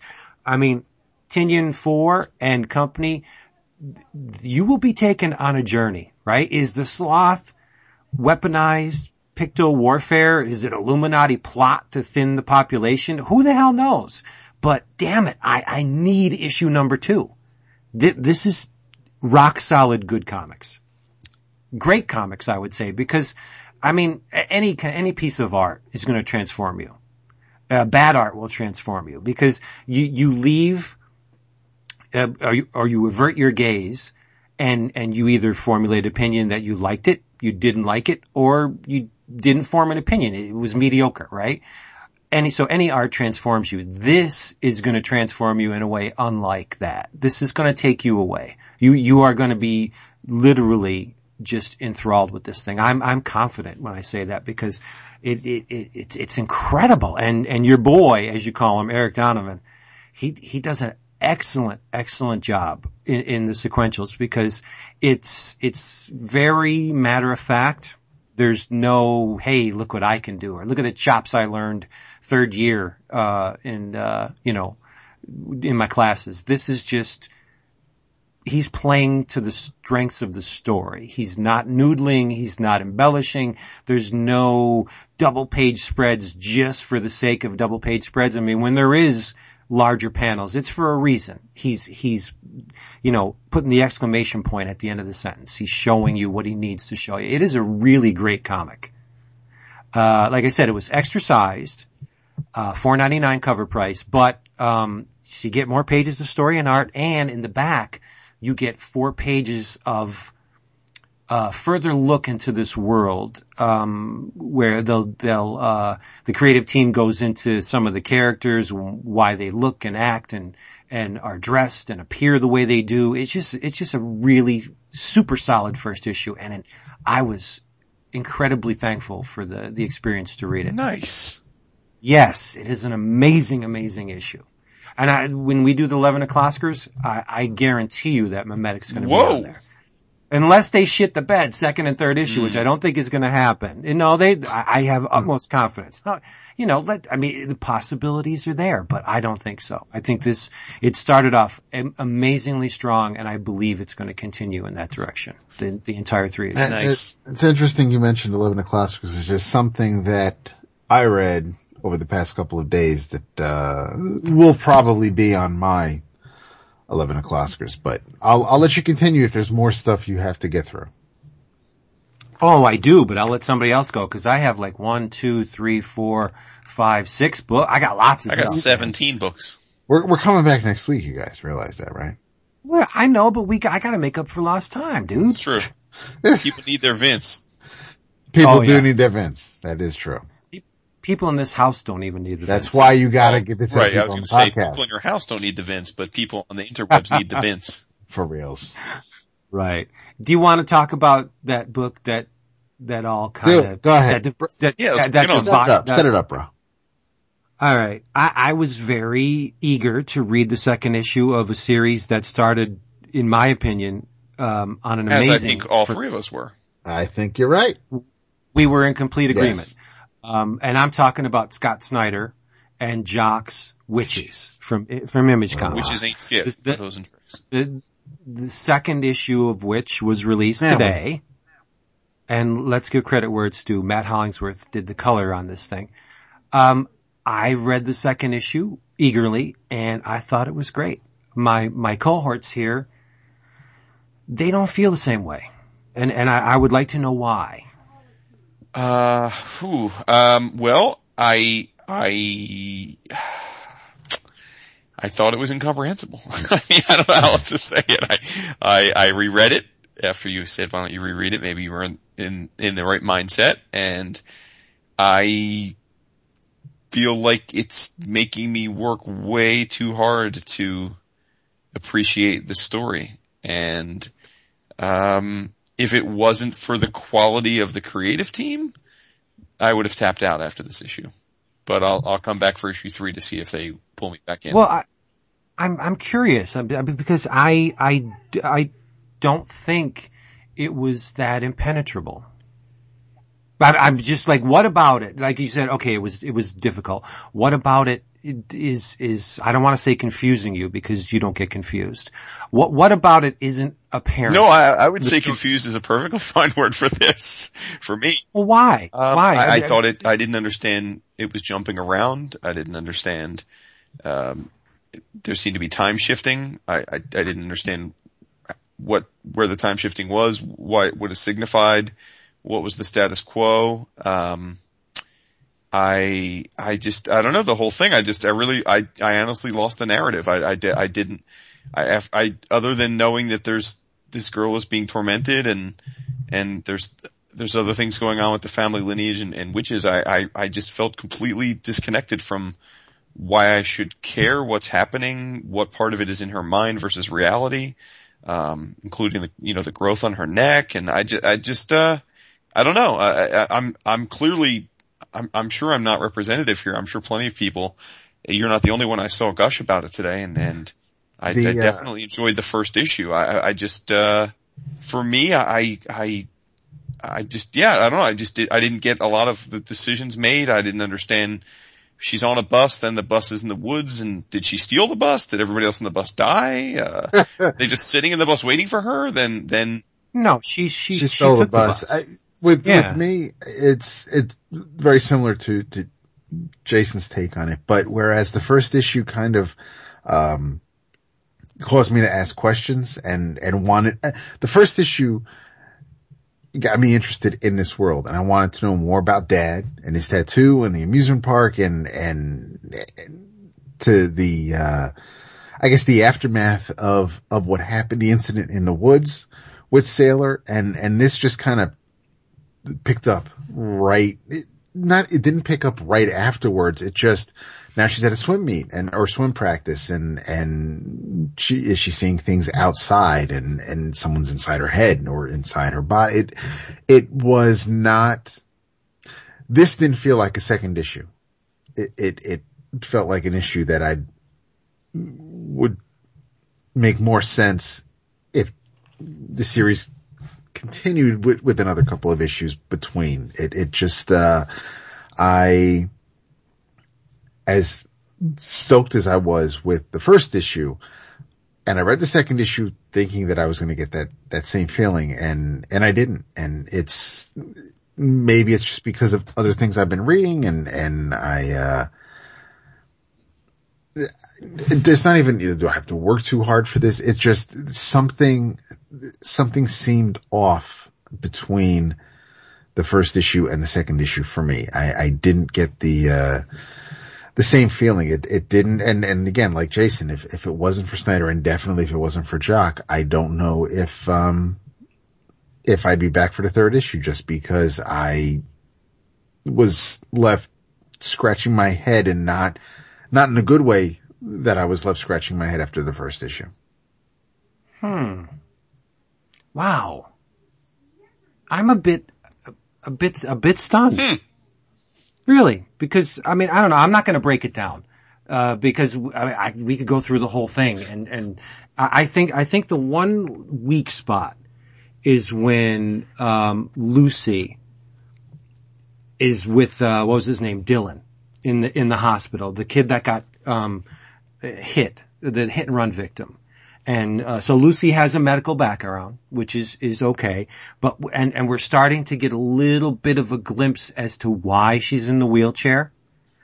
They lead us to believe that she somehow tried to prevent Sailor from being pledged. Did you get that part? Okay. Because you see the thing, she's having the recollection of the incident. You see the thing laying in the middle of the road, and she's driving, and then as she's grabbing the blood, she sees the body of whatever it was that she hit. In the beginning, it picks up actually right after the end of the first issue. Sailor is accosted in her bedroom by Annie, who obviously bit her or clawed her, and that's where the wound comes from on the neck. And she's going on the mend, goes back to school, and she starts seeing Annie out the window of the gym as she's swimming, and somebody pops up in their house and attacks Charlie. Yeah. So I mean, I don't know. There is a feeling, there's a bit of a disjointed feeling, but I think that's intentional. Right. And you see the person who's attacked Charlie, you see what he says on the last page. And it's not so much that, I have to work so hard to follow the story. It's just, I trust these guys because I've read other work they've done and I enjoy it, but it's, it seems a little not so, linear is not the right word, but there's some disconnect that I'm feeling, and it's, and maybe I'm supposed to, I don't know. You Right. really dug it, but it's, we're at Mom at the hospital, and then someone's driving home, and then there's the thing with the bus, and then for a second, I got confused with the agent and with Dad, and I'm like, well, who the hell just saw her driving the bus? And then it caught on, It's Uncle right, Reggie. it's Charlie's agent, and and then Charlie's getting all upset because Reggie is fucking around in the motorized chair, and it's just, it didn't feel like the follow-up issue to a really good first issue. Whether there was too much work for me to do, or it got so weird, because as I'm reading it, I'm like, hey, this art looks like that guy that did The Losers. And it dawned on me that, yeah, I'm reading a fucking book from a jock. And I'm like, but it's so many things are going on with me that as I'm reading it, I'm like, I am completely unattached from what's going on. And, I'll read it again when the third issue ships to see if I need to be in a different mindset, or maybe I just need that next issue to see if there's a connection and something clicks. But as a second issue, and I've read second issues, this left me feeling not like I did after reading the first. Well, one thing, I think, Snyder makes very apparent is that these things are really powerful. I mean, they took over the body of a kid in a hospital. Their tendrils, they run really long, and that's kind of scary. Another thing was the cover got me. I think the cover's incredibly disturbing. Well, oh, definitely. With that reminds me of the Believers when she's fucking putting the makeup on her cheek and then the ants come out. That was freaky as hell. But I think what also annoyed me was all the lens flare towards the end of the issue. Yes. Oh. One of the main reasons why the cover freaked me out a bit is it's a personal reason, because especially after they mentioned lymphatic system in the book, and it could be attacking her lymph nodes. That's exactly where I had my lump. No, I realize, sure. And I was like, holy shit, this is, so that's another layer on it that both of you would never, God bless you, I hope you never do. But, so it hit home a little bit, but that's not entirely the reason why I was drawn in. I thought it was a good issue, not as good as the first, obviously, but, a decent issue nonetheless. So, I like it when we split. Well, look, it could be mindset, because, I had a tough time with a couple of books this week that, were issues in series that up to this point I've really enjoyed, and then for some reason this issue just was akin to hitting a safety wall. like I was trying, or I was backing up in a parking garage and my tires just popped. I just felt like, and it wasn't as though it was a bunch of number 2 issues. It was a number 2 issue in this case, number 4 issue, a number. What was that? I don't want to. I mean, do you want? I don't want to get into it. But just there were just a couple different series that I've been enjoying, and then these issues just left me feeling, okay, well, this isn't what I was expecting. So I don't know. So what did you enjoy this week? You got that. Lots of things, actually. Cool. But the most pleasantly surprising thing this week that I enjoyed was the first trade of the new Marvel Now Elektra series. Yes. With phenomenal art by Mike Del Mundo. I mean, ridiculous art. Yeah. And written by W. Haden Blackman. I just, this is one of those secondary characters that I'm sure, I would imagine people that are reading this, how do I say this? There's lots of DC books we're not reading currently, but I think many of them probably are entertaining. It's just that they're secondary or tertiary characters, and so if we're not feeling the universe as much, we're not as likely to pick those up. I would put Elektra in that camp for someone that's not a diehard Marvel fan. I don't think Elektra is making the cut on a lot of people's lists unless you read a lot of Marvel, right? I think that's fair to say.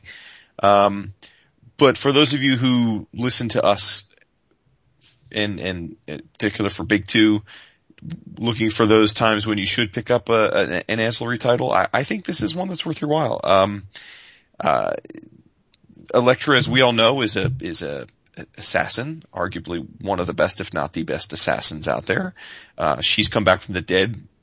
She resurrected by the Hand, the Japanese ninja cult.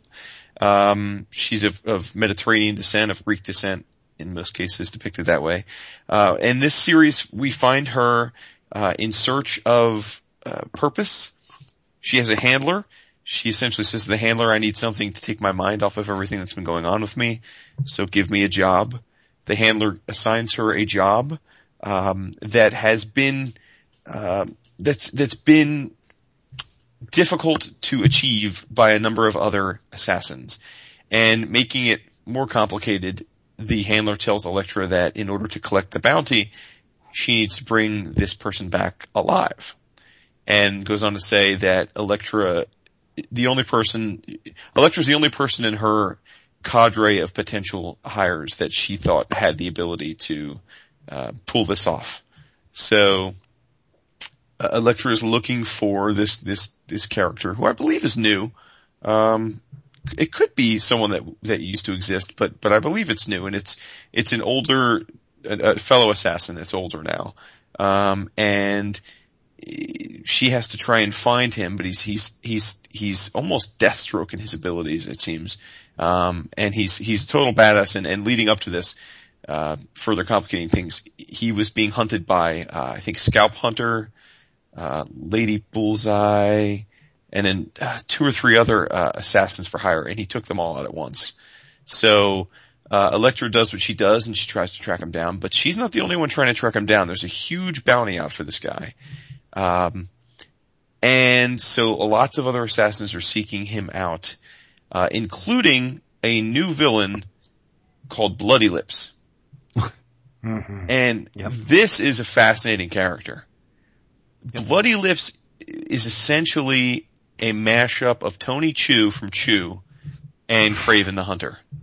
Yes. Right? You're right, It's this sleek, almost cat-like hunter guy who has wears a helmet of a cat, of a skinned cat.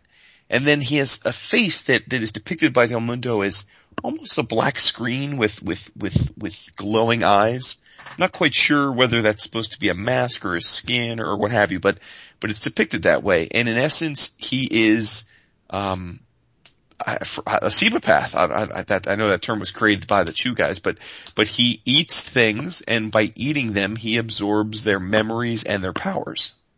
Right. Well, that was always whenever they say you consume your enemies and you will gain their powers. That goes back thousands of years. Yeah. So, and he's a superhero in the sense, or not superhero, he's a superhuman in that he can actually do this. So he, and we, through the course of this first arc, we see him doing all sorts of crazy things. He eats a hammerhead shark to be able to swim underwater. It doesn't have to eat the whole thing, but the more of something he consumes, the more of the essence of the thing he gets.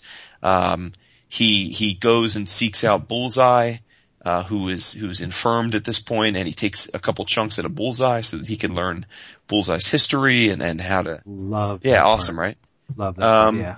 And so this guy is a true foil to Elektra, because he's in essence like the Taskmaster, only the Taskmaster can mimic any ability that he sees, but he's not superhuman beyond that. This guy can, if he eats somebody that flies, he can fly. If he eats a creature that's impervious to, armor plated, he can feel less pain, or he can gain super strength. So he is quite a formidable opponent, to say the least. And she is pitted up against him in her quest to find this guy. Bloody Lips wants to kill the guy. She wants to capture the guy alive. And I thought this was a terrific self-contained first arc. You don't by any means need to know who Elektra was prior to this. So if you've never read an Elektra story, that should not put you off from reading this at all. And again, I think it's important not to short shrift Del Mundo here. He does this painterly style, And for those that aren't aware, Elektra is, she wears red. She's a red clad, assassin. And he just works his magic with her sashes and the motion of her costume and using the color red for panel layouts and for composition. Yeah. Blood splatter. Yeah, tons of blood splatter. It's just a beautiful book. Del Mundo, he deserves a lot more credit for this book than I think he's getting. Probably because, again, it's not a top tier book in the sales charts. But I was floored by this. I can't recommend it enough. David, I think the series is close to being canceled, if not canceled. Yeah. I think you're right. But that being said, there is a second trade paperback arc coming. And, we often get questions on the forums or on Twitter or Facebook. People say, well, what are little known runs or shorter runs that are worth reading? This is definitely going to be up there for me. I think it's, even if it's just 12 issues when all is said and done, it's worth it. It's a perfect taste introduction to Elektra. And again, it's self-contained. It's tucked away from the rest of the Marvel universe. You're not bogged down by any kind of event tie-ins. So 2 huge thumbs up for me. And I don't think I've read a ton of Blackman's writing, but kudos for this because the dialogue is sharp, the characters are distinctive. So yeah, I can't say enough good things about this. That was one of the true pleasant surprises of my DCBS shipment this time out. 2 comments. Go ahead. I bought this solely on the strength of Del Mundo. I have to be honest, because his covers for X-Men Legion are amazing. So not Legion, Legacy right. are amazing. And number 2, I want to see Bloody Lips take a bite out of Bruce Banner. Interesting. Wouldn't that be awesome? He wouldn't have to bite the Hulk. He probably wouldn't be able to bite the Hulk. But if he chowed down on, say, took a pound or 2 out of Bruce Banner, wouldn't he gain that ability? Mm-hmm. That would be amazing to see that. If I had a nitpick, the only nitpick of the story, I think it's a bit of a MacGuffin or a Deus Ex Machina, whatever you want to call it, is she essentially defeats Bloody Lips by letting him ingest more of her. And number 1, he had already tasted her because that's how he gets aware of her. In the first place, he licks a bloody sword from Lady Bullseye who had cut her. And so he's already ingested her. So I don't know why it would become as a surprise. And secondly, in essence, if you're to believe this guy's backstory where he's eating wild animals and other super beings and all kinds of crazy assassins like Bullseye, I find it hard to believe that Elektra's history would be so repugnant and so manic that would be what sets him off that he can't continue, right? It's so I thought that was a little bit of a conceit, but a small nitpick to what was otherwise a really fun, action-packed arc. Yeah, you would think that eating the flesh of a character that has returned from the dead would drive him somewhat insane. Because I'm sure that's an extremely traumatic experience. I mean, no one's ever done it, but one would think that coming back from wherever one goes when one ceases to be would be really mind-blowing, mind-destroying. Mm-hmm. So, I mean, and Elektra isn't all there. She never has been. No, that's true. And after that, it just it was even compounded even more by her resurrection. Right. So she's not the most stable character in the world. Yeah, I agree with you. I think this was a really great series. Yep. Most def.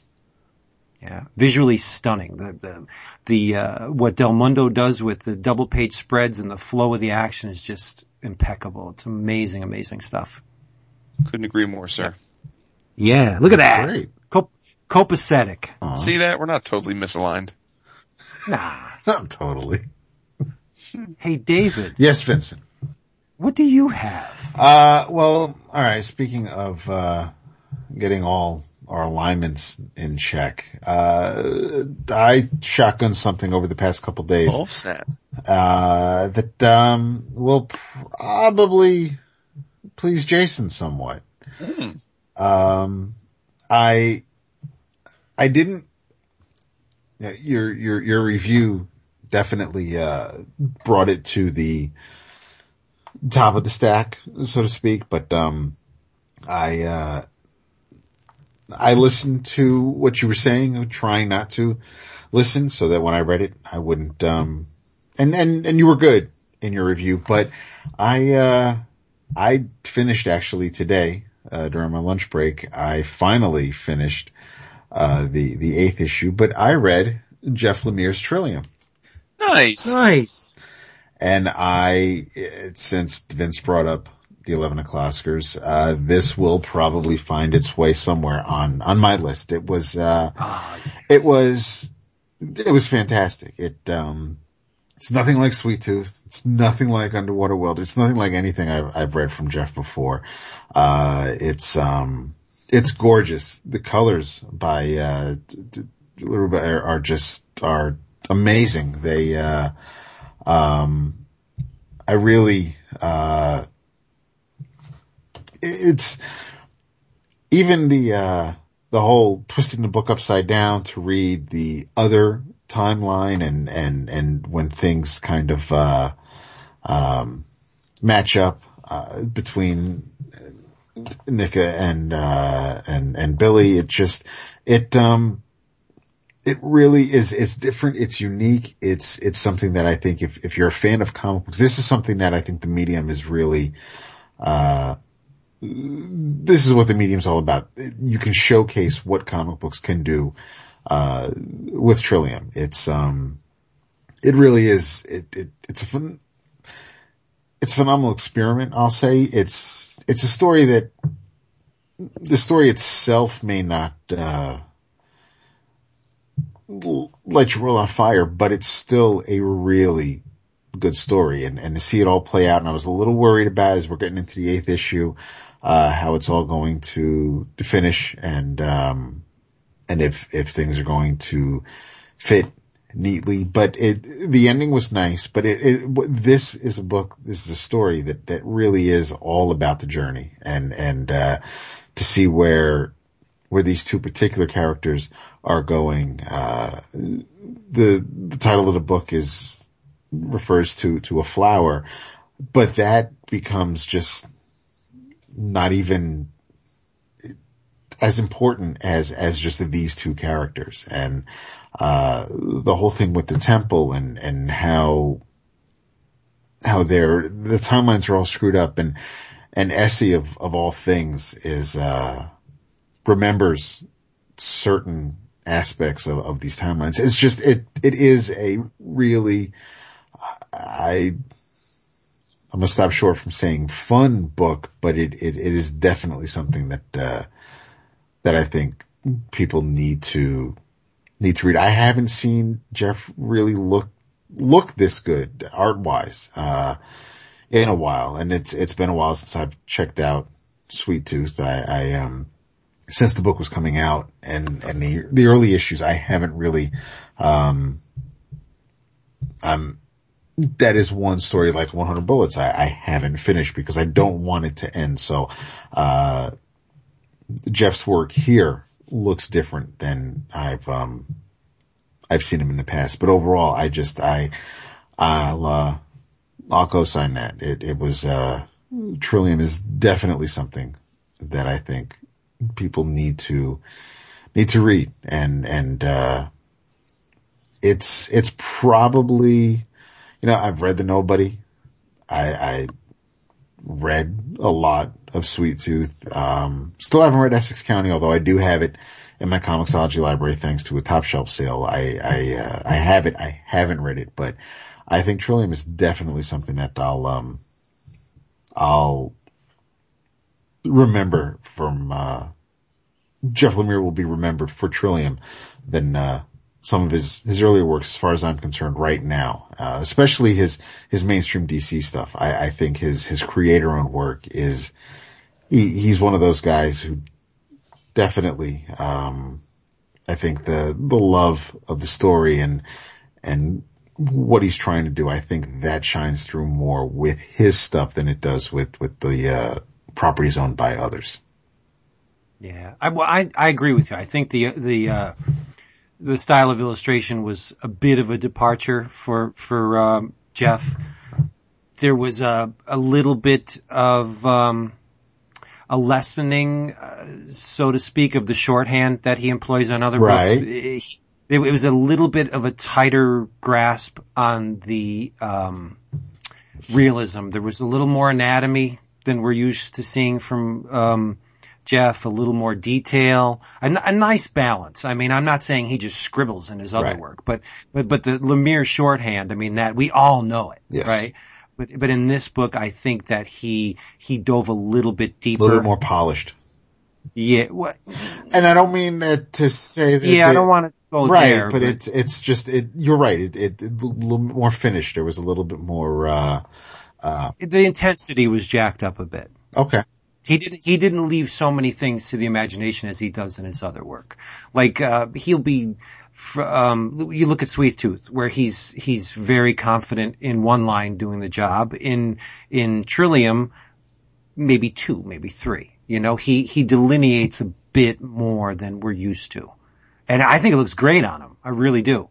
It's a more, visually, I think it's a more comprehensive look, but it works well because this is an alien landscape. These are strange beings, whereas Sweet Tooth, most of it is pretty commonplace. Right. So it works okay. Yeah, I mean, I love both the equally, but I thought this was a really nice change of pace from Mr. Lemire. I agree. Yeah. So glad you liked it. Me too. My man. Me My too. Man. You stop typing, Respect. David. I can't. Stop your damn blogging. What are you, Dr. Doom? Yes. That's funny. Oh, sorry, Doom. That's all funny and stuff. Yeah, it's amazing to shit the bed even before the man. Oh, stop. We're being positive. No, whatever. I'm not being positive on that. I have something else. Of course you do. Yes. Did we read this one? Probably not. Who's always clamoring for more giant monster comics? Who? This guy, here, right? 2 thumbs. Well, Cullen Bunn just gave me a very much appreciated gift. Aww. Yes. This thing is called Terrible Lizard. Nice. And it's from Oni Press. Illustrated by Drew Moss. Color art by Ryan Hill. Guess who lettered it? Crank. Nice. And as I said, written by Cullen Bunn, who seems to be writing about 13,000. He's writing all the comics, I think. All the comics, right. It's a really cool setup. It's will not discombobulate you at all. It's almost in the realm of the 60s monster movies. The story involves a teen, a girl named Jessica Anders. She's a bit of a loner. Not by choice, because she lives on a research installation named Cosmos Labs. Why would a teen be living on a research installation? Well, Daddy... She's got the Ebola? No, Daddy's the chief egghead. He's the head honcho of the Chronosciences division. And he's got this pending government contract that he's got to fill. He's got to fill it. Because they want their time displacement project, they want it now. And the government and time displacement does not sound like a good combination, but nevertheless, he agreed to it. And so there's government agents on the place ensuring his timeliness and success. We got one Colonel Grayson who's there, and he's pushing him like, let's get this thing done. Come on, you need to do this. But Jessica doesn't have any friends. She did once, but she had to leave them behind because Daddy cocked up his previous experiment. Something went very, very wrong. They had to vacate the premises. So they move, and here they are. Jessica barges into the experiment, as Jessica does. She likes her skateboard, and she's racing around the installation. The experiment goes really wrong. And when the dust settles, standing on the time displacement platform is a gigantic T-Rex. Yes. And it sniffs Jessica and licks her face. So this thing immediately bonds with the girl. But the army, like a puppy. Colonel Grayson, being a military man, orders his men to blow the damn thing away. And Jessica's like, no, he's not a monster. He's all right.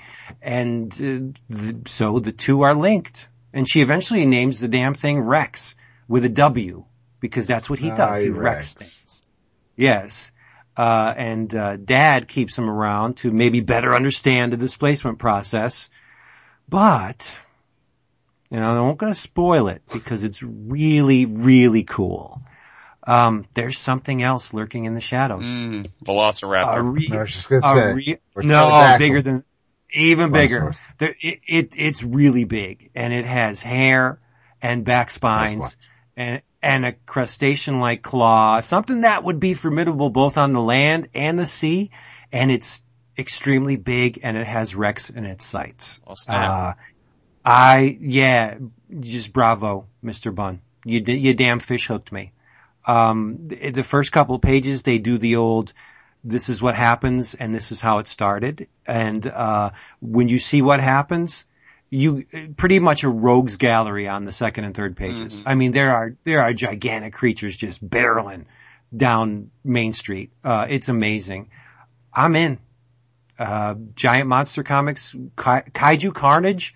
I need more of it. And this just, it fed that 10-year-old sitting on the floor of the living room watching Godzilla destroy Tokyo. Break the Moss art down for us. What is it like?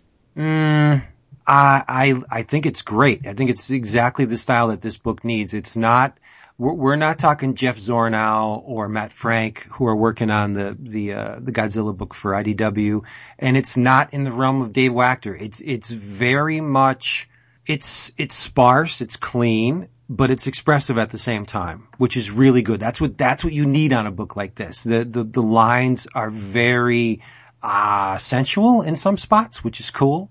It's just big, in your face action. And, the lines reflect that. There's no noodling, there's no stipple, there's no cross-hatching. It's just clean damn lines. A lot of the process is carried by Ryan Hill. Colors are great.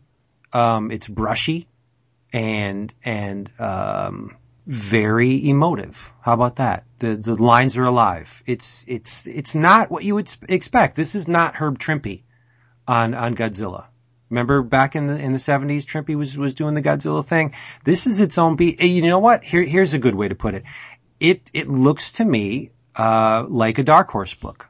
Oh. It's in the realm of Ghost Fleet and, the more, expressive, brushy, stroke and splatter kind of Dark Horse artist. I thought it was great. I loved it a lot. The character designs are awesome.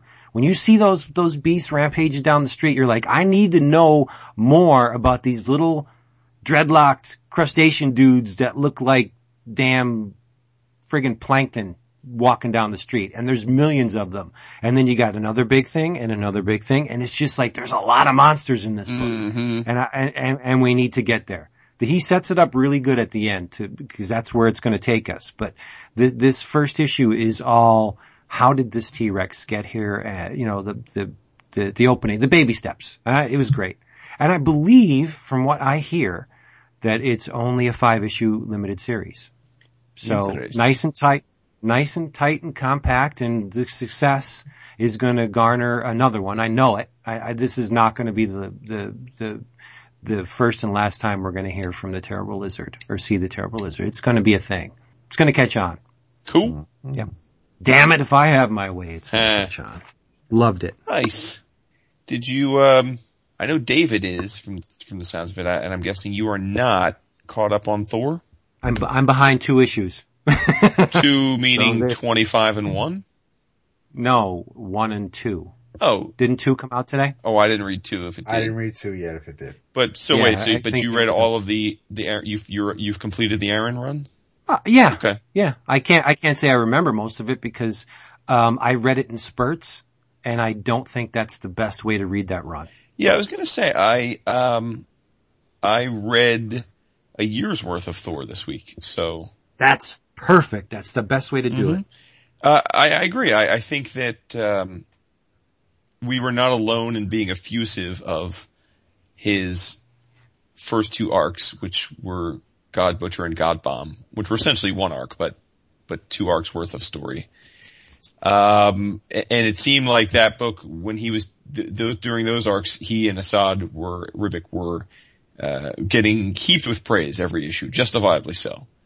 And then it felt like the comics world kind of moved on. It's just my perception. I don't know if the numbers bear this out or whatever. It just seemed like people stopped talking about the book. And maybe there's some truth to it because I stopped reading it month in, month out, although I kept buying it. But Jason Aaron is Jason Aaron, and so I should have known better than to doubt. He continued to spin a very, very compelling yarn.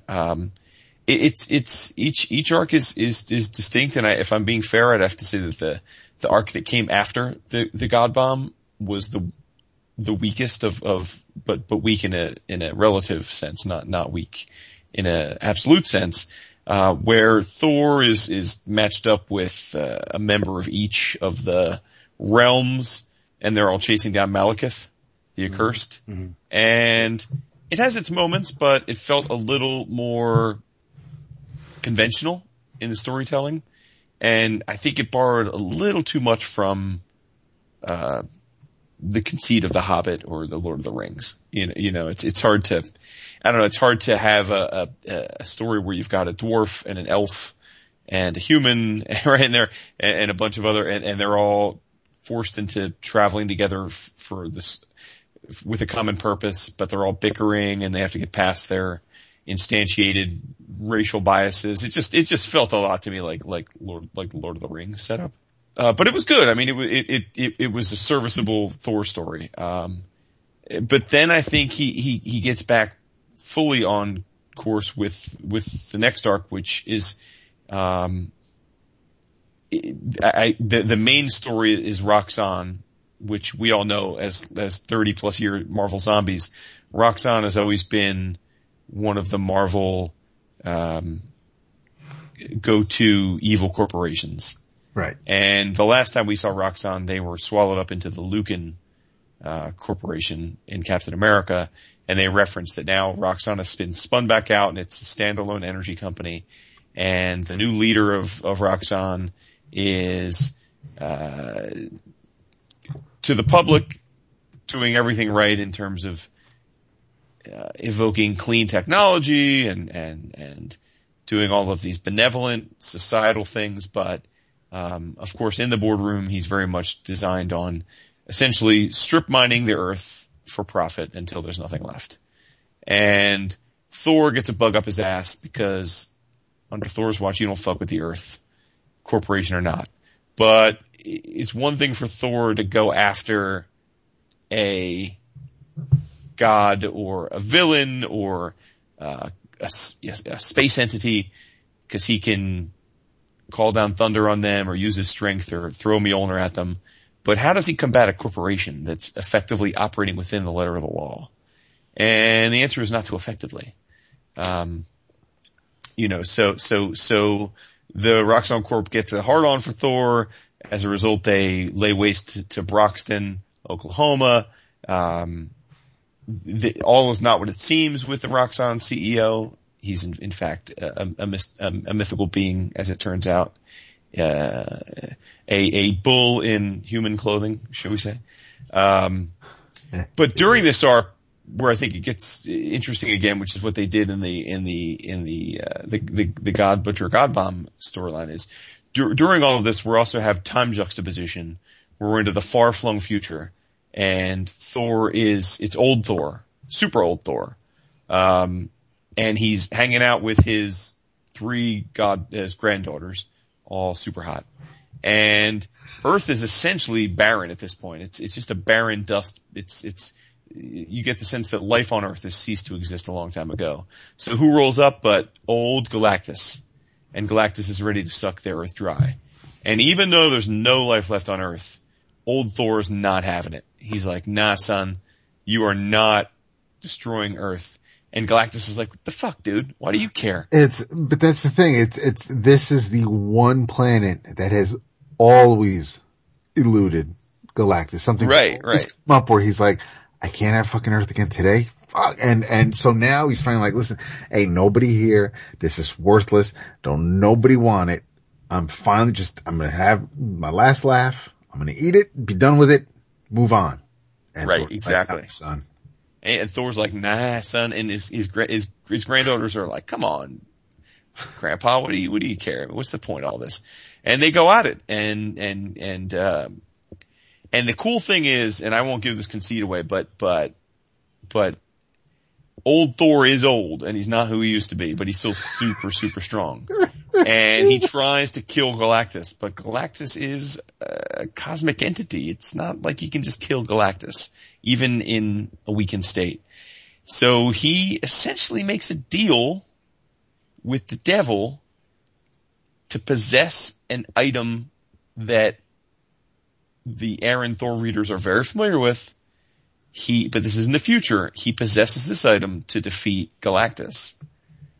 But the circle of life is complete when we come to find out that his decision to possess this item in the future directly leads to the creation of a character that played a major role in the early part of the story. And that's just beautiful storytelling. And it makes this standalone, clever, almost what-if story that seems just to be a clever aside into something very meaningful to the entirety of the 24 issues that this 4 arcs encompass. And then in the 25th issue, which is the final issue before we get the Thor 1 reboot, that's been on all the press, is in essence an anthology. It's a 3-story anthology where the granddaughters, under their grandfather's order, they can't just go out and battle. They also have to train their minds. So they're in this hall of this grand library where all of the recorded history is there, and they have to read, and he makes them read about history and learn about the past. And so they read a couple tales to entertain themselves. And one such tale is the history of Malekith, how Malekith came to be. And I believe that's the first time we've ever seen that. I don't know. Yeah. So I think this is I think Aaron takes it upon himself to give us Malekith's backstory for the first time. And it's done by 3 different artists. The first arc, the Malekith story, is done by R.M. Guerra, who is, again, for Aaron fans, that was his partner and co-creator of Scalped. So it was awesome to see him together doing Thor. But in spite of it being an anthology of 3 different stories, again, all the 3 stories do tie in to each other and lead us directly into the reboot continuity. So it is all in one continuity, and it all flows perfectly until we're presented with the new number 1, which is She-Thor for all of them. It's who is the new Thor. So let's take bets. I haven't read number 2 yet. I don't think you guys have.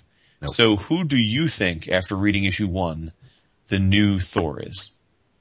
Oh, I did not think it would be a human initially when it was first announced. Okay.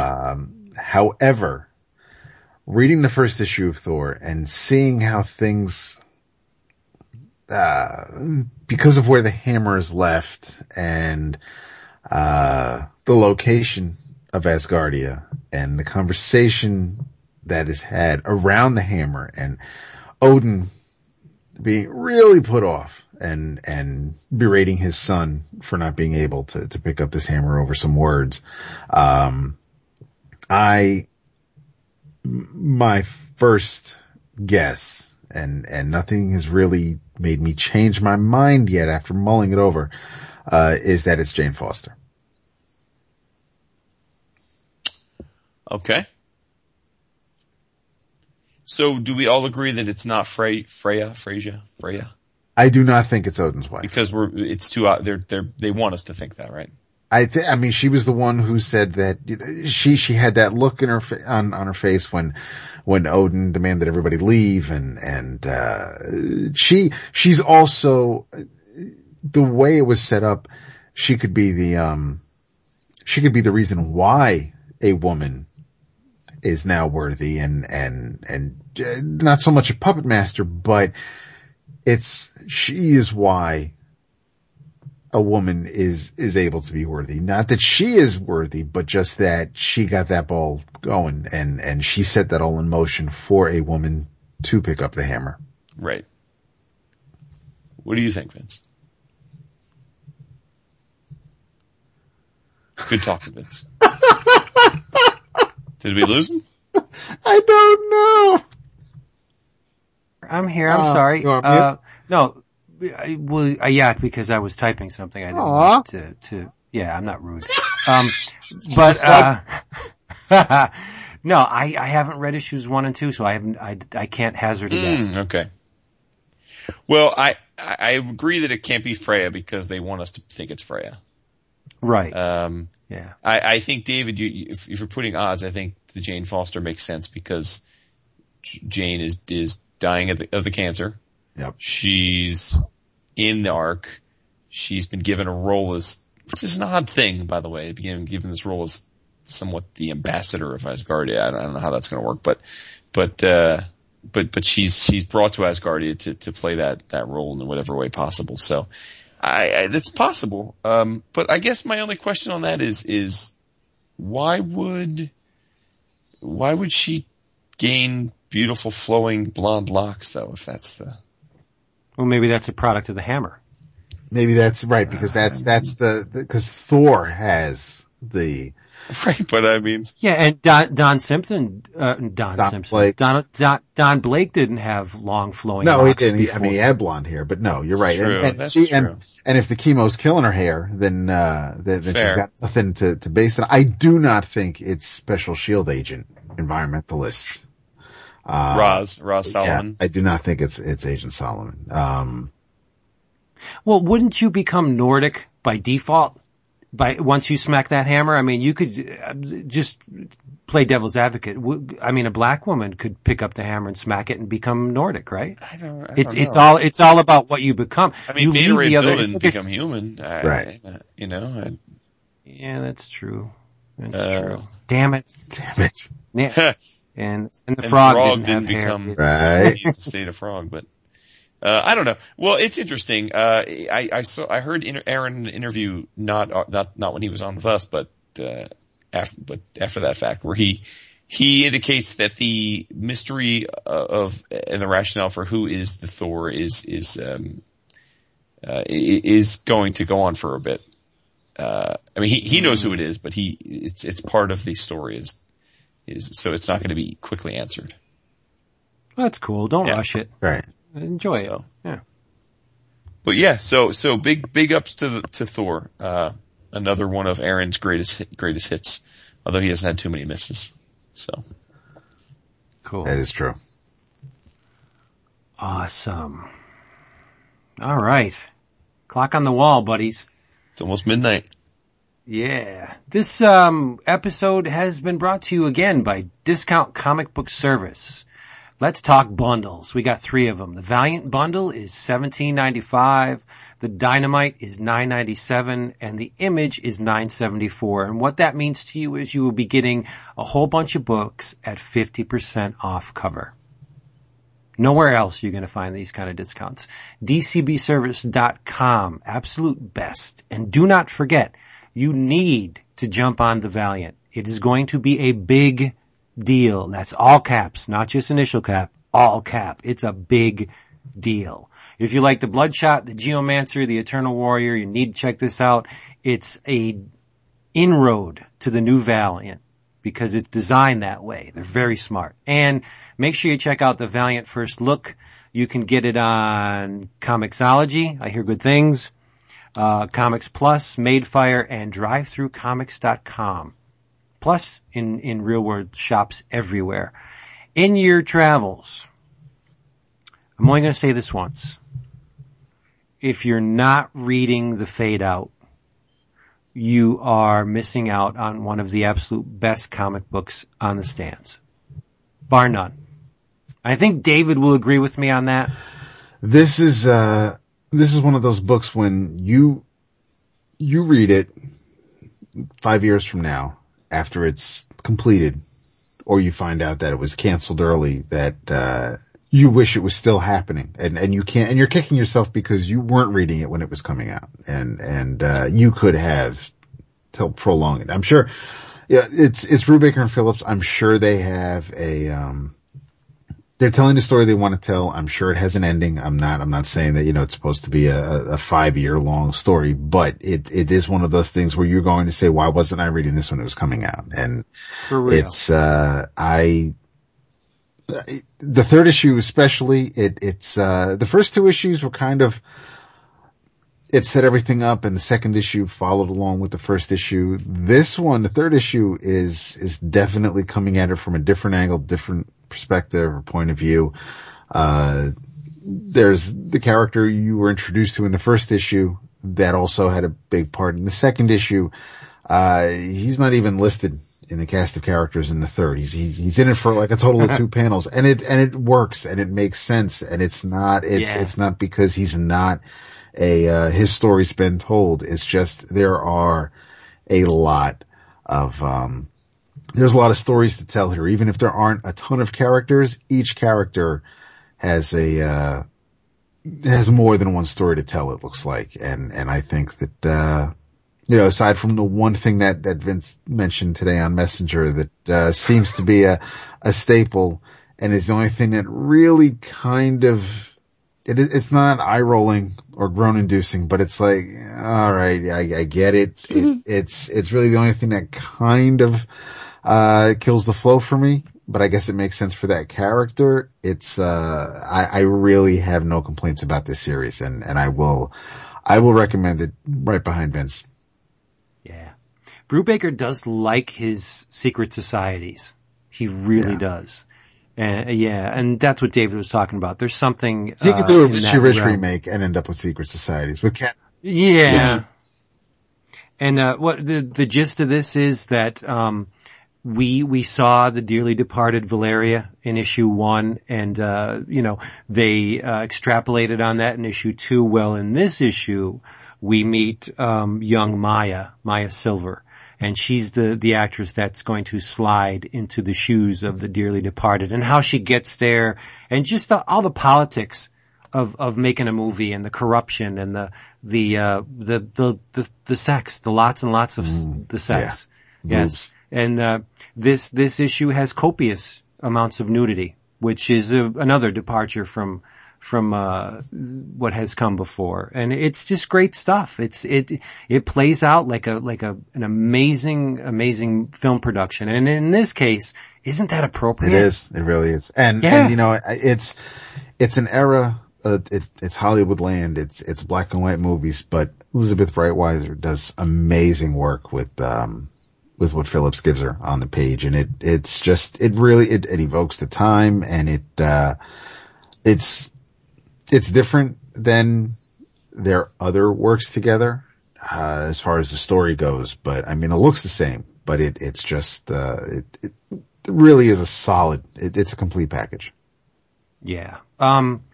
Maybe hyperbole, but for me, genre notwithstanding, the Brubaker Phillips combination is on its way to commanding the same amount of respect as the Lee Kirby partnership. I knew that was coming. Whoa. I knew that was No, I'm not, no, I'm not saying, but when you hear Lee and Kirby, it instantly conjures, those guys did some fantastic, legendary work. I'm not saying right now, I still think it's a little bit early in the careers of both of these men. But if they continue to work together another 15 years, these two guys, Brubaker and Phillips, are going to be spoken of with the same kind of reverence as Lee and Kirby. They didn't create the same amount of characters or those kind of pervasive entities like, say Fantastic Four or Captain Blackman. That's not what I'm talking about. I'm just saying, as far as the work itself, there's really these guys are going to be legends. Brubaker and Phillips, they're on their way. What they've created before, it's amazing stuff. Well, I agree with you there. I think Brubaker's won at least 4 or 5 Eisners, I think, already. Yeah. Mm-hmm. Yeah. Right. But, I mean, okay, let's put it this way. The Brubaker Phillips will be the Lee Kirby of their era. How about that? I'm confident. Well, I can't give him that, because Lee and Kirby of the era to me would imply the guys that are creating tons of lasting characters that will live on well beyond them. And I don't think that's what these guys are doing at all. They're not their mastery isn't in creating characters. Their mastery is telling the specific types of stories. Well, I would argue that they're. Well, I don't want to say that because you'll shoot me down again. But I will say that Brubaker is a much better storyteller than Stan. Oy. All right. On paper, he writes a better story than Stan ever did. I'm not saying that he writes more lasting stories, but in terms of technical skill and the ability to conjure narratives, Brubaker's way better than Stan Lee ever was. Yeah, but whatever. Whatever. Your opinion, your mileage may vary, and I'm sure it will. I have had a few things written down. We did not get to talk about Rasputin #1. I guess we'll wait for next week. But in your travels, definitely check that out. If you are going to, if you're flipping through Netflix, not sure what you want to watch, I would definitely recommend Snowpiercer. Yes. In your travels, I am going to say that, you should, this one title in particular, but I would definitely, you could frequent the forum because Trevor and company, they do a fantastic job on 11o'clockcomics.com/forum of, letting you know what deals and sales are out, are available digital comic wise, whether it's from the folks that bring you, 2000 AD or Comixology or, even the humble bundles, but, I would check out Comixology every day or so to see what might be going on sales wise because I picked up a bunch. I continued my double dipping of comics that I haven't, read in over a decade and I am continuing to rebuild my Deathstroke the Terminator library written by Marv Wolfman. And I recently reread, issues 6 through 9, which was City of Assassins, which of course was, took place in Gotham City. So Batman showed up and Commissioner Gordon. It also introduced us to the new, Vigilante because the previous Vigilante, not the motorcycle riding cowboy, but the Adrian Chase District Attorney Vigilante, met his demise. So a new Vigilante was created and she was a she is a detective on, the Gotham City Police Department. But, that is still, it just kind of brings me back to those days. But basically my point is to, check out these sales and you never know. Even if you're not double dipping and you're just, listen, this comic book, this whole series is $4 and I'm going to give it a shot. And you never know what you might end up enjoying. And that can also trickle down into other things that, you would never consider because you don't know where it could lead to. So that is what I'm suggesting. Speaking of characters that David loves very much, have you seen the news? I think it was posted today on Bleeding Cool. What news? About what? Marvel is going to publish a Christopher Priest Black Panther omnibus. What? I did, yes. Wait, what? Kevin Yep. Whirlwind. Oh, that is glorious. He actually it was, I'm sure it was on Bleeding Cool, but, Oh, that's Kevin, awesome. Kevin had, he was fishing around Amazon and it popped up. Yes. And so yeah, it looks like it's going to happen. Which makes sense because the movie's coming out in a few years, but yes, it's been a long time coming. I am so happy that it is going to happen. I doubt I will be double dipping because I have the complete run.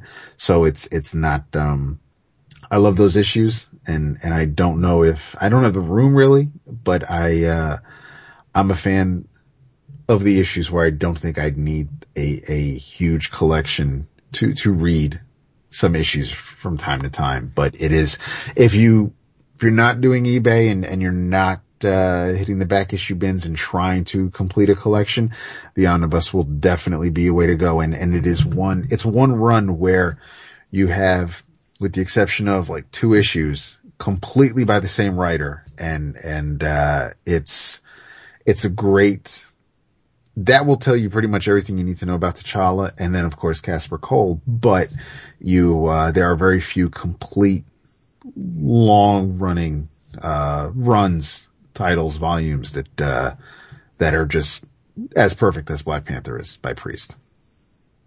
Yeah, I'm going to respond to every one of your comments. Don't care, don't care, don't care, and don't care. I'm buying it for you. You are going to have it on your shelf. For reals, dude. You need this. Because you're not going to pull the issues out of the bags and read them. You come up with some excuse why I'm getting it for you. You're a fool. I am. That's true. I agree. And I'll have a talk with the wife if she wants to. Yep. Don't Paper care. Exception. Yeah. Okay. There you go. Awesome. That is great news. I had no idea. Look at that. You're making Jason all hard and on a high note for him before he even gets to his in your travels. I do that. That's right, baby. Yeah. So what you got? So, first of all, in your travels, take yourself to the movies and go see Big Hero 6. Yes. Got to do that. It was terrific. While not technically a Pixar movie, in essence it's the first of the Pixarville ideas. You take a Marvel property, put in the 3D animation, and you get it's the Reese's effect. You take 2 great tastes, put them together. The sum is greater than the parts. It was terrific. My 5-year-old loved it. My 9-year-old loved it. My 11-year-old loved it. I loved it. My wife loved it. So, it's a pretty good cross look at a lot of different demographics there. It had tons of heart. It was funny. It was action packed. Definitely a high sequel opportunity. I don't see why there won't be sequels to it. Just visually stunning. Characters were cool, really sweet character designs. And it just amazes me, Man of Action behind the creation of this group too. Those guys just have a unbelievable knack for creating characters that resonate, to people. So, highly, highly recommend that flick if you haven't already checked it out. On the reading front, definitely want to call your attention to the recently released from Image Comics collected edition of our good friend Mr. Gabriel Hardman's Kinski. Nice. I received the physical copy last week. It is digest sized. It's got a beautiful glossy cover, and it collects the entirety of the Kinski run that was released digitally. And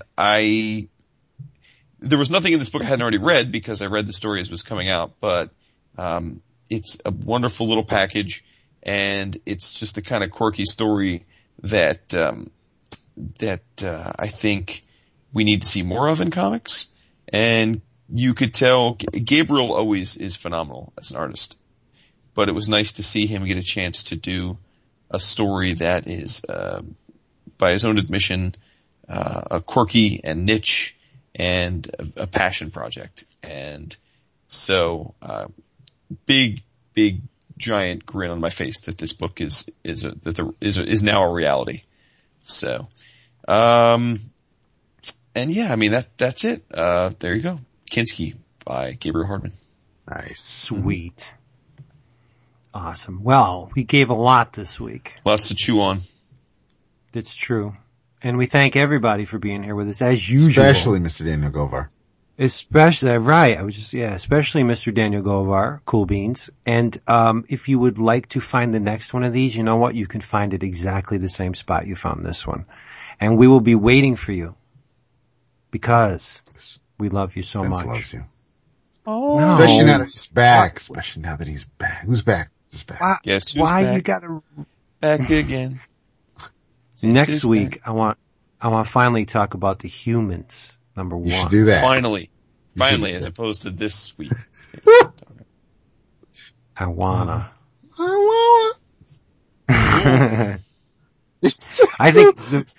think it's the first instance of an erect penis in a image book, is it not? I can't imagine that. No, I don't. Well, we'll talk about it. A monkey penis. Yeah, monkey penis, maybe. Which is, I think, going to be interesting fodder for discussion because. Yeah. I know, exactly. That's why I said it. Oh, my bad. See, he's already sensitive, folks, because he knows I didn't vibe on this book like he did. No, you did. I know you did. And I know David didn't either. So once again. All right, cool. I think I am in the middle between you two. All right.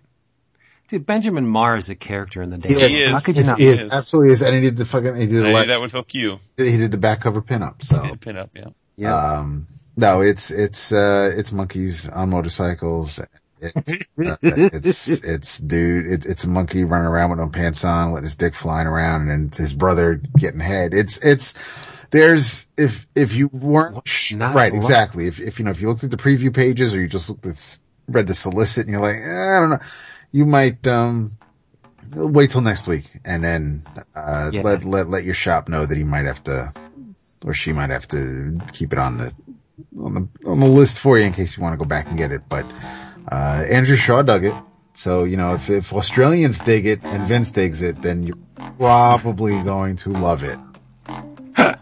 Those Australians. We love you so much. Join us here next week. Yeah, do that. Say goodnight. Say goodnight, David. Night, David. And Ghostface. Say goodnight. Night, Ghostface. Hello. Bye. Peace.